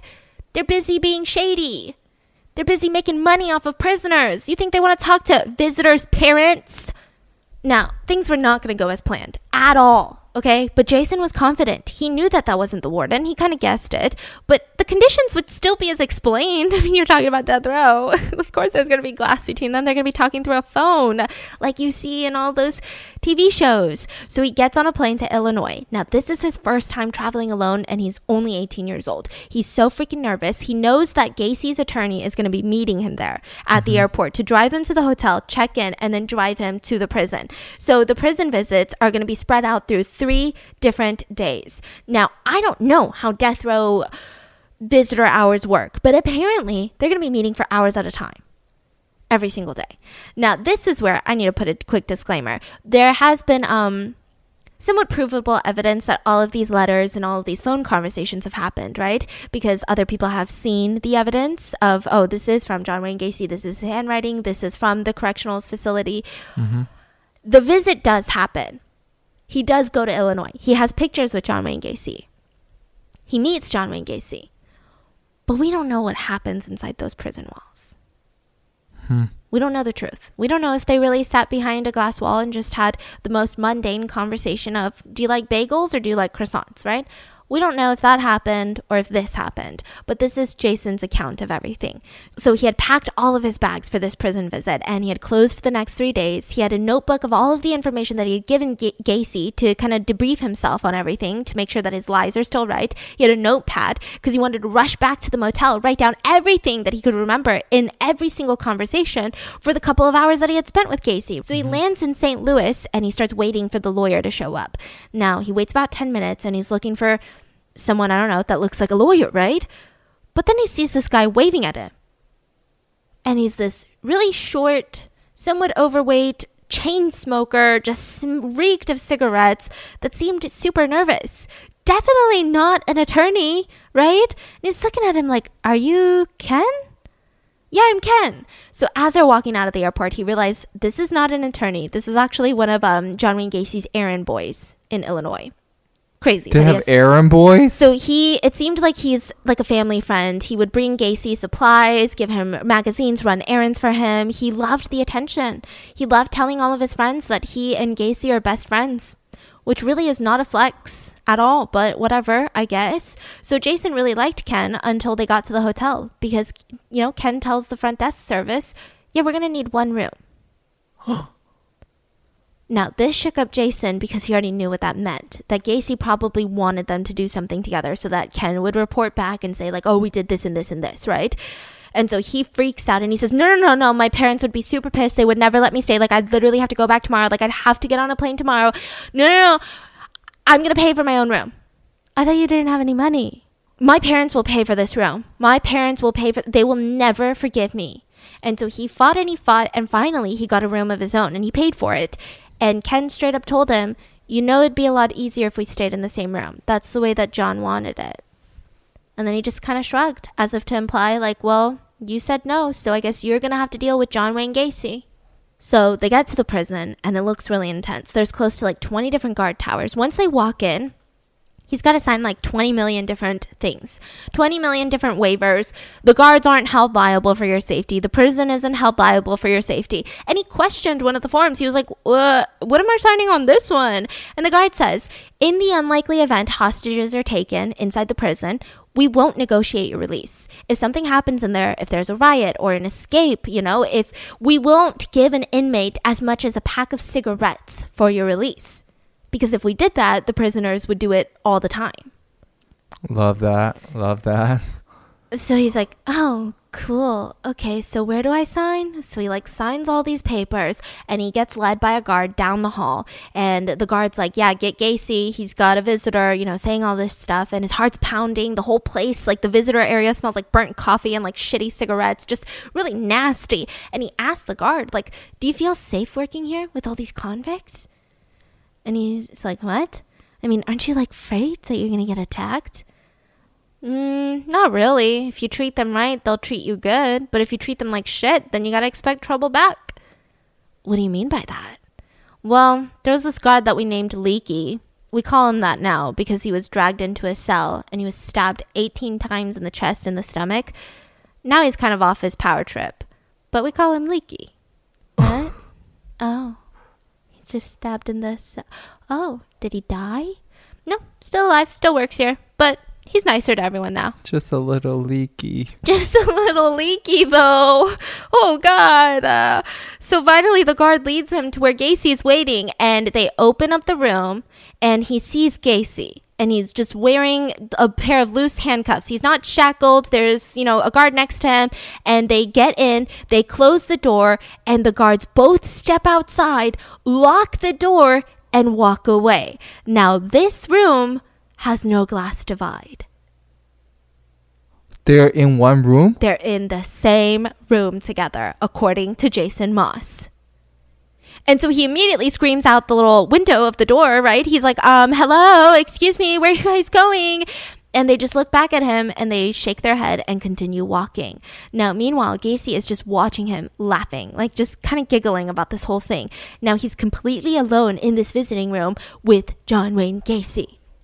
So this is where people, question it. Some people are saying this would never happen on death row with such a highly publicized serial killer. If anything happened to a visitor, which, by the way, this visitor is the poster child for his victim MO. Like, he's 18 years old. He's built, this is literally Gacy's kryptonite. This is the type of victims that Gacy goes after. How would they let him have a visitor like this, unsupervised, without a glass divide? Do you know what could happen to this prison if something happened to Jason Moss? They would never risk it. That's what a lot of arguments are. And then you have the other spectrum of people saying it's not the prison risking it. It's a couple of guards who are making money off of this, risking it. Does that make sense? It's not like the warden is like, oh yeah, do it for sure. It's like 3 guards that are like, hey, he's going to pay us this much money. Let's just fucking make it happen. Make sure no one finds out. Mm-hmm. We're just going to do it like this. So it's kind of up in the air. Could something like this even happen? We don't know. I do know that shit happens in prison where you can pay for guards to quote unquote walk away while you beat up another inmate. 2021, we're doing a little bit different. Credit Karma has always been there to help you make better financial decisions, and now they can help you even more. With Credit Karma Money Spend account, you can actually be rewarded for your good money habits. I know a lot of people that don't really like the idea of having a credit card, but they want to be rewarded for good money habits. Credit Karma Money is a brand new checking account where you can win cash reimbursements for making purchases. When you use your Credit Karma Money debit card, you can win daily instant karma, purchase reimbursements reimbursements on items up to $5,000. You just pay with your debit card, and if you win, you'll be notified on the spot, and your Instant Karma cash will be added back to your spend account. Credit Karma Money has already given away over $3 million in Instant Karma to over 50,000 Credit Karma members and counting. Open your FDIC insured spend account for free. There's no minimum balance requirements, no overdraft fees, and free withdrawals from a network of over 50,000 ATMs. Credit Karma Money. Progress starts here. Right now, visit creditkarma.com/winmoney to open your free account and start winning instant karma. Go to creditkarma.com/winmoney to sign up for free and start winning instant karma. That's creditkarma.com/winmoney. Instant Karma is sponsored by Credit Karma. No purchase necessary. Exclusions and terms apply. See rules. Banking services provided by MVB Bank Inc. Member FDIC. Maximum balance and transfer limits apply. He said that he was just like a short, overweight, aging, jolly-looking fellow. He was kind of shocked. Jason describes him to look like that weird uncle that you kind of put up with because, I mean, he's so annoying and almost a little bit creepy, but he just means well, you know? Like, he's just kind of a jolly, annoying uncle. Like, the one that, like, laughs too loud and thinks that he's funny. And you're like, oh, you're not funny, but I know you're not trying to hurt me, so fine, I'll laugh. It's kind of like that. His hair was perfectly combed back, and it was styled with just this super thick, slick oil, just so much oil in his hair.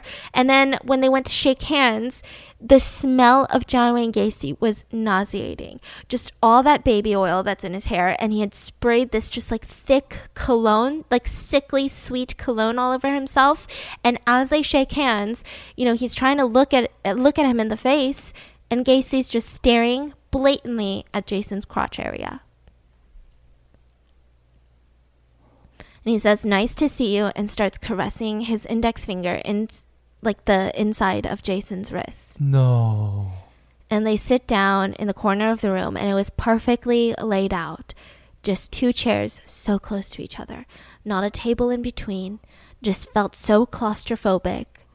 And they sit down together. And it would just be impossible for Jason to like stay physically far away from this killer. Now, there was a massive file folder labeled top secret case files on the ground. What? So this is John Wayne Gacy's top secret case files. This is like everything about his appeals, everything about his entire case, but he wrote on it top secret case files. Super cool, super discreet. I think it's got like an air of mystery around it. Like, oh, is it a cookbook? Is it top secret case files? I don't know. Which one? That's what's happening, okay? So he's got that in the corner, and we later find out that it's filled with the autopsy results of every single victim, copy of all the appeals to the Supreme Court, documents that, you know, said that Gacy was framed. Why does he have that there? I don't know. He just brings it with him everywhere. Huh. Brings it from the cell to the visitor's room, and the security camera was pointed facing the wall throughout the whole experience. That's what Jason Moss said. There is a security camera. But it's been, you know how you can move it? Yeah. Now it's facing the wall. So they're out of view. It's facing the wall. Yeah, so he's freaking out, right? And he realized that Gacy was really close with the guards during all of this. They had nicknames for each other. He was probably paying them quite a bit. So at one point, you know, when they bring lunch over, he didn't like it. He'd just request something else, and the guards would scurry off as if they're waiters at a Michelin star restaurant. Like, oh my God, I'm so sorry. Not that they're prison guards for a death row inmate. How long were they there? Why are they bringing lunch? Yeah, they would have lunch together for 2 days. So it dawned on him that he is alone in this locked, unmonitored room with a serial rapist, torturer, and serial killer. And, you know, John Wayne Gacy has strangled and killed many boys just like him. And Gacy's having the time of his life. He keeps saying, like, oh, God, this is perfect. I can't believe this. I can't believe I'm meeting you. Man, and the more nervous Jason was getting, Gacy was just more at ease. So at first they start talking about these very mundane things. How's the weather? How's your flight? You know, did you and Ken become best buds? And he starts pulling out a stack of fan letters, interview requests from his top secret case files. And he's saying things like, look at them. I told them all no, they wanna interview me, but I set aside 3 full days for you to spend with you. So then Gacy gets up to the door to see where the guards are. He like pokes his head, you know, to try to see.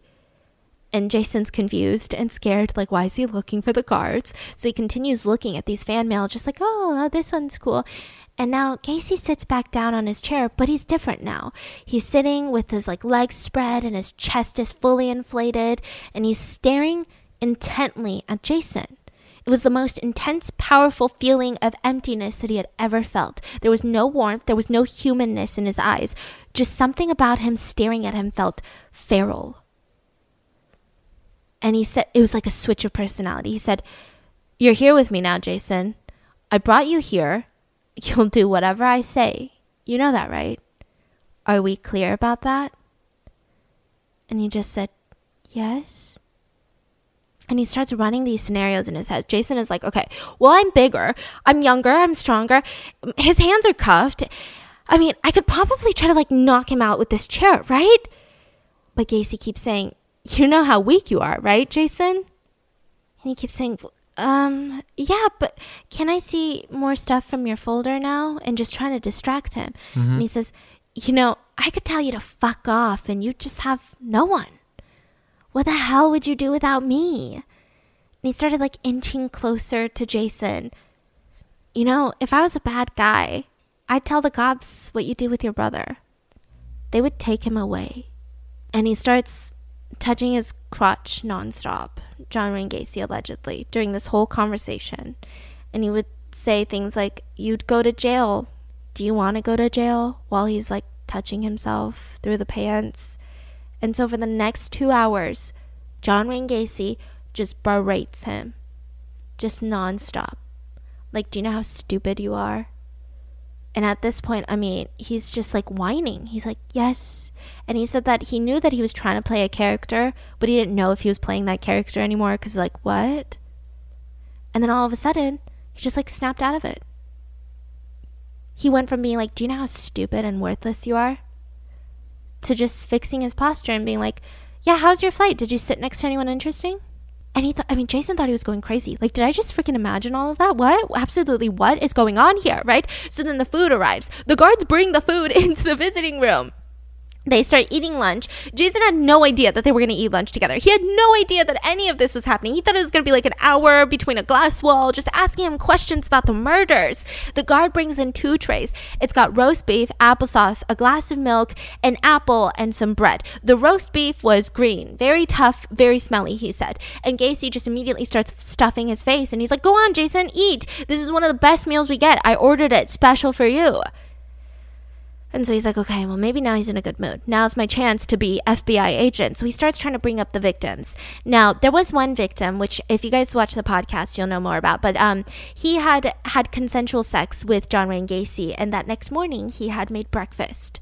Remember? And he had brought the knife in because he was just like cooking up the breakfast and trying to wake up John, like Gacy, and be like, "Hey, wake up, like I'm making breakfast," right? But he had brought the knife into the room. And so Gacy, I don't know if he knew or didn't know, but he decided, oh, he's trying to kill me. I got to kill him first. So he ended up killing him, went out to the kitchen, realized motherfucker was just making breakfast for him. That's how he said it so nonchalantly. "Oh, he's just making breakfast for me. Oh shit, oops." So he keeps bringing that up. He's like, "Well, I mean, you had to have known that he wasn't trying to kill you. It's not like he was just like holding it right next to your face or right next to his face." And he just kept saying, "Well, you shouldn't stand over someone holding a knife while they're sleeping. Let me tell you something, Jason. You can tell when someone's dead because he shits all over the floor. I mean, the kid stunk up my place. I dropped him off in my crawl space." So he's like, "Oh shit. This is like the first admission of guilt." But like, side note, nothing's being recorded. Nobody's around. Nothing. Yeah. You know? Yeah. So he's like, what do I do? And he's like reeling from this information. And, you know, Gacy's getting agitated by this. And he walks towards the door again and looks for the guards. And he's like getting scared. Jason's like, "Well, when are the guards going to come back? They promised that we could take a picture together." And sure enough, he switched again. And his whole personality changed. And Gacy said, "The guards are on the other side of the bars. You know how long it's going to take them to get here if you screamed? Probably 2 minutes. I could kill you if I want. You know that, don't you? I could get this pen, stick it right here in your neck, and you'll bleed to death all over the floor by the time you get any help."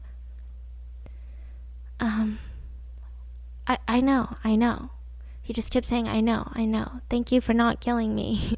Because, I mean, he just didn't know what to do. He didn't want to agitate him more. And he said, there's just something about it. There's something different from some rando saying on the street, like, hey, I could kill you. And someone like him saying it. Like, it just paralyzes you. And he said, I have a special treat for you, Jason.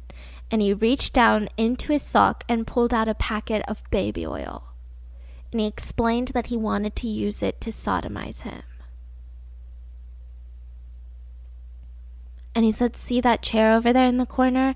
That's where I would do it. They wouldn't find your body until all your blood ran on the floor. And he asked Jason to stand up. And he's like, why? Well, I haven't seen your whole body since you got here. Let me just see. So Jason stands up and he quickly runs to the top secret case files that's back on the floor, and he picks it up and sits immediately back down. And he starts kind of browsing through it, just like, okay, maybe if I ignore him, he's going to stop and he might get, absorbed into this. So now John Wayne Gacy is standing behind him, looking over his shoulder at these case files, and all of a sudden there's hands on his neck, and he gets dragged up out of his seat and pinned up against the wall, and he's ready. I mean, at this moment he's thinking about fighting back with all of his strength. I'm gonna grab a chair, I'm gonna kill him if I have to. And that's when he realizes that Gacy is not trying to kill him, not trying to strangle him, but is trying to kiss him. So he breaks away and he sits back down, and now, Gacy's mad. What's wrong, Jason? You need to relax. And he sits back down next to him and he says, you're so pretty, you little hustling bitch. Like someone who is like hustling people for money, I guess. And he was angry again, and he was like saying very sexually aggressive things, like you wander the streets hustling.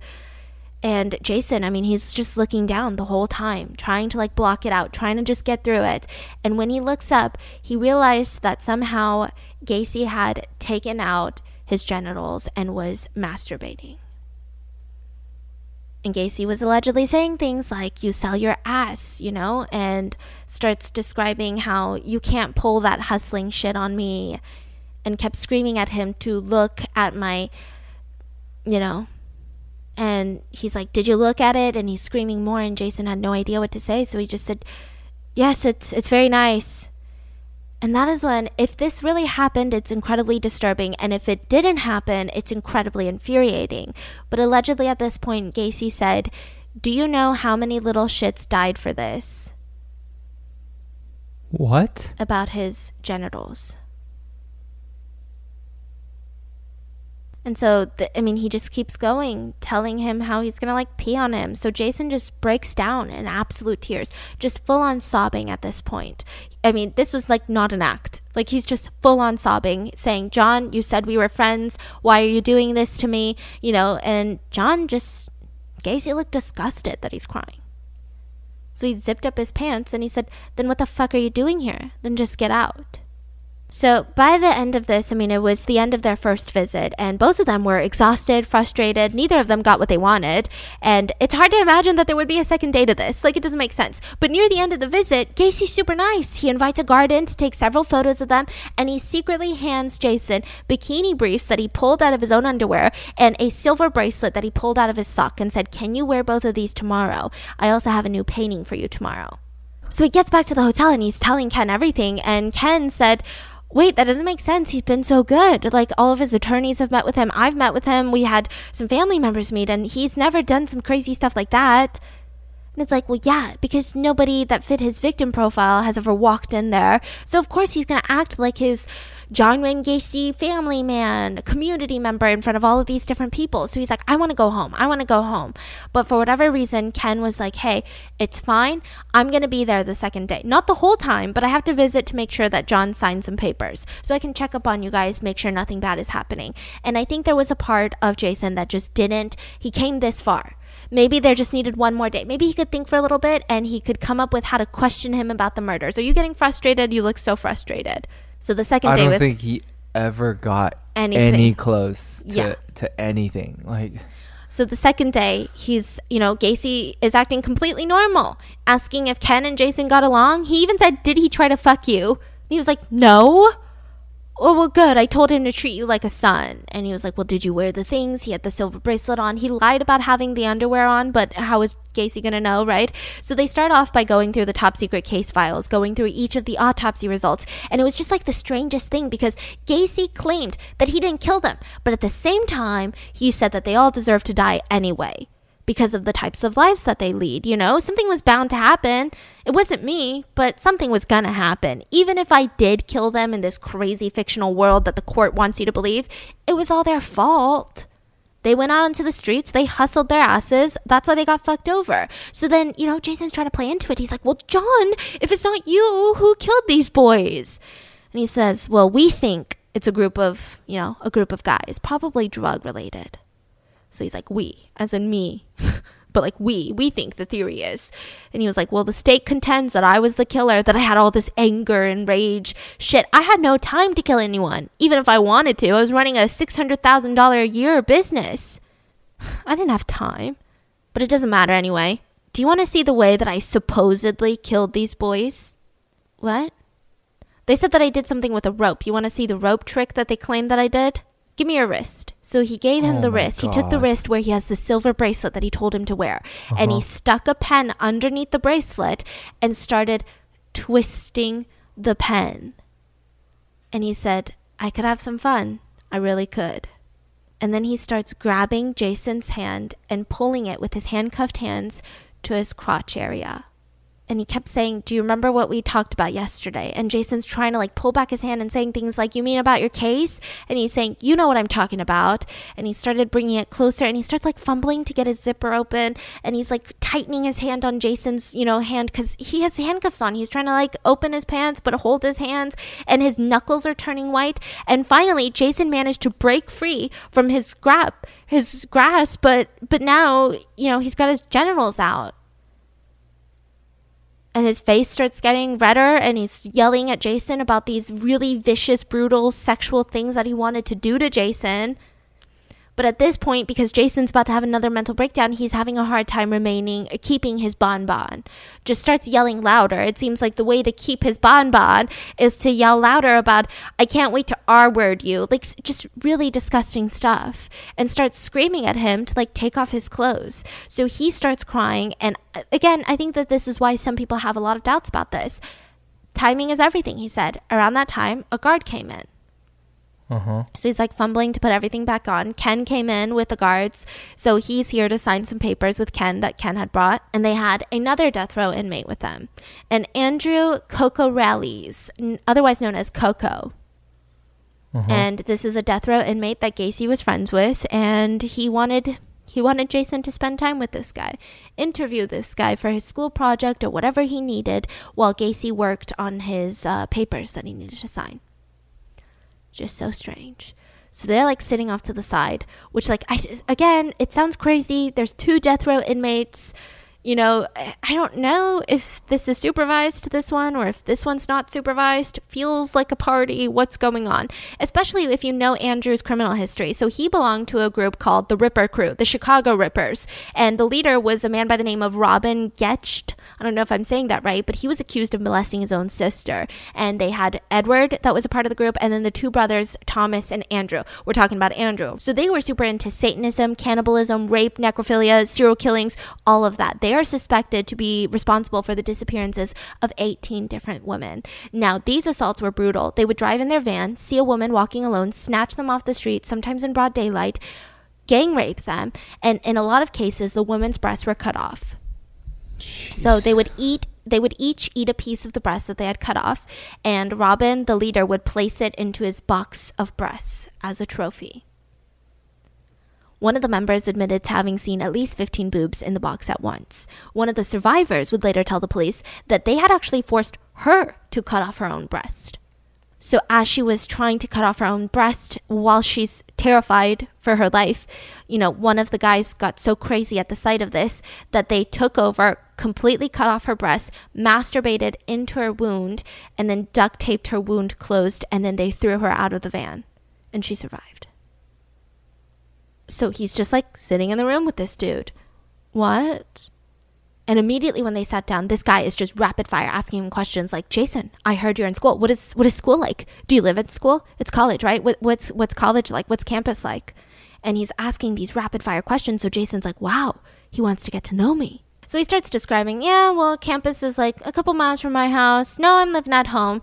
And the guy doesn't seem like he's intrigued at all. So after further conversation, turns out Andrew has an incredibly distorted reality. He thought college was a massive orgy feast, you know, and just thought that he would talk about, oh yeah, college is great. Girls are walking around naked all the time.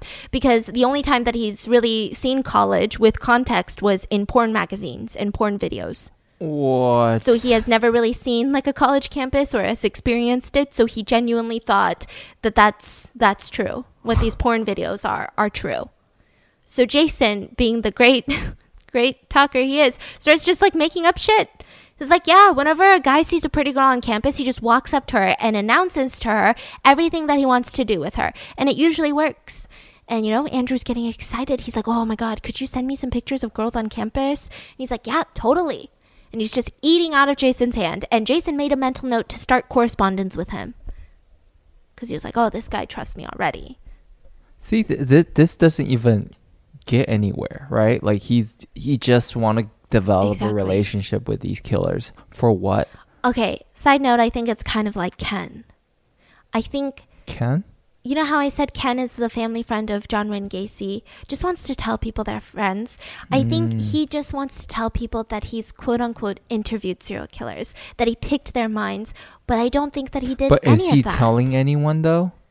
These things? No. Okay, but you're saying that Ken is trying to tell people. Yeah. But Jason is not telling anyone. Well, Jason will tell people. He will have like seminars on it, almost. Okay. Like make it a Mine Hunters type vibe. Type vibe. So the last 2 hours with Gacy now, I mean, he's turning up the threats. He keeps threatening, you know, now that they're alone, he keeps threatening Jason again. I'm going to turn you into the law enforcement because you're doing this stuff with your brother. You could go to jail, blah, blah, blah, blah, blah. And it was just, they keep crying and it was just so intense. And finally, the time is up. Now, he keeps saying, well, it's okay. I'm going to see you tomorrow.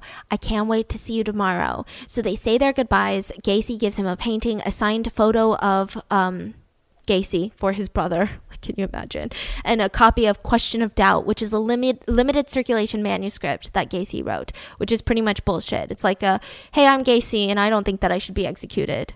And he had no idea that Jason had no intention of coming back. So his idea, I think, that was maybe if this really did happen for the past 2 days, he is grooming this guy, conditioning Jason to feel like a compliant victim, to feel like if he does do something, he's not going to tell a prison guard. He's not going to scream for help. Mm-hmm. He feels worthless. He feels like he needs Gacy in his life. Mm-hmm. So I think that's what like the first 2 days were about. And I think the third day, I think he might have, you know, forced him to do something if these conditions were true, if they had this room alone together. So on his way back to the hotel, he's just shooken up. He calls Gacy from the hotel that night and he says, I can't go. Like my dad's in a bad mood. You know, he wants me back home. So when he gets home, I mean, he says that he's completely done with Gacy. I'm not doing this anymore, right? But Gacy is still calling him nonstop, threatening to turn him into the police. Also saying that he should visit him during summer break, which is confusing because he's about to be executed before then. But that's just how much Gacy believed that he wouldn't be executed. So when he gets home, he's hurt, he's confused, he's completely alone. He doesn't want to tell his parents. And when he gets home, he has letters waiting from him, from Manson, from Ramirez, from Henry Lee Lucas and Elmer Wayne Henley. They finally wrote back, and he just didn't even bother opening them because the threats of like, what if he does tell the cops? So finally he feels like he has no option but to tell his parents everything. So he sits them down and he says, I did something really bad. I tried to keep talking to him, so I made up these lies, and now he's threatening to go to the police, and they might take Jared away, and I might go to prison, and I don't know what to do. So they get him an attorney and make him sign an affidavit saying that all of these were works of fiction. So, I mean, it just tore his family apart. So this whole time, he's just trying to get his life together. He had broken up with his girlfriend, neglecting that. He's neglecting all of his friendships. He lost his brother's trust. His schoolwork is suffering. So he's trying so hard to kind of build this back up. But at the same time, he's getting so depressed because he was so happy to not be talking to these serial killers, but he missed the excitement that it brought to his life. I mean, without these letters, his life seems so boring now. Now, after time passes, Gacy's execution was a media firestorm. Everyone was talking about it again.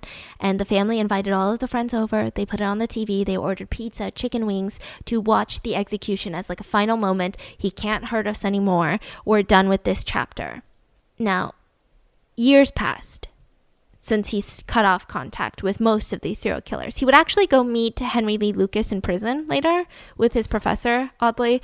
So years pass. He has these regrets. He feels like it damaged his entire family, and he has a lot of pain for what he did. It was just too much. He still has nightmares about Gacy trying to kill him. Sometimes it's Richard Ramirez's giant hands on him. The smell of Gacy, he can't get it out of his head. He wakes up suddenly in the middle of the night because it's dark in his room, and he feels like one of these people are standing in the corner. And he said that Gacy was right. He just couldn't escape him. So Jason Moss goes on to graduate from college, and he does an internship with the Secret Service in Las Vegas. He actually meets the president and the wife when they're in town, and then he does another internship at the Federal Bureau of Alcohol, Tobacco, and Firearms, ATF.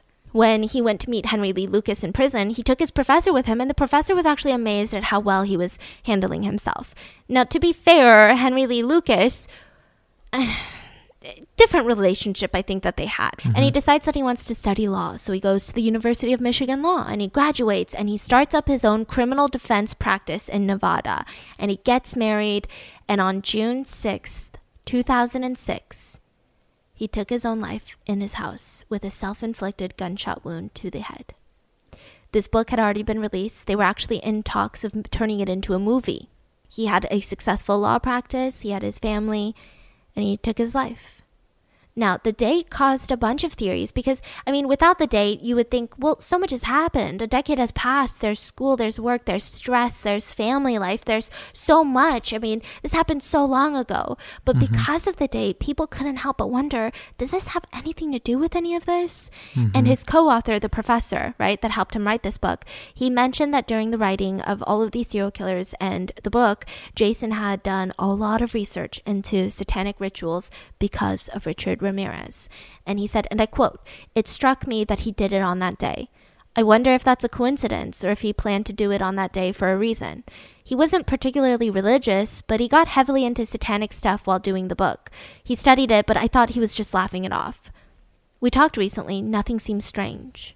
In one of the letters that Gacy had written to Jason had fictionally talked about how he wanted to take his life because his dad was being so mean. And Gacy wrote to him, "When the time comes, you'll know how to do it."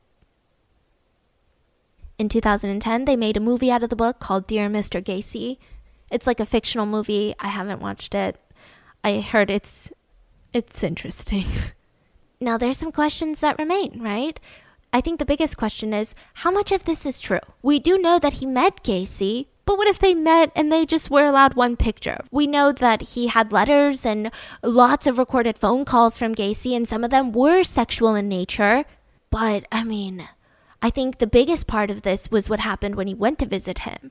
And we don't know. We don't know. A lot of people have speculations about it because if this was anyone but a highly public death row inmate, maybe. But, I mean... The United States was already made a mockery because John Wayne Gacy had a picture with the First Lady.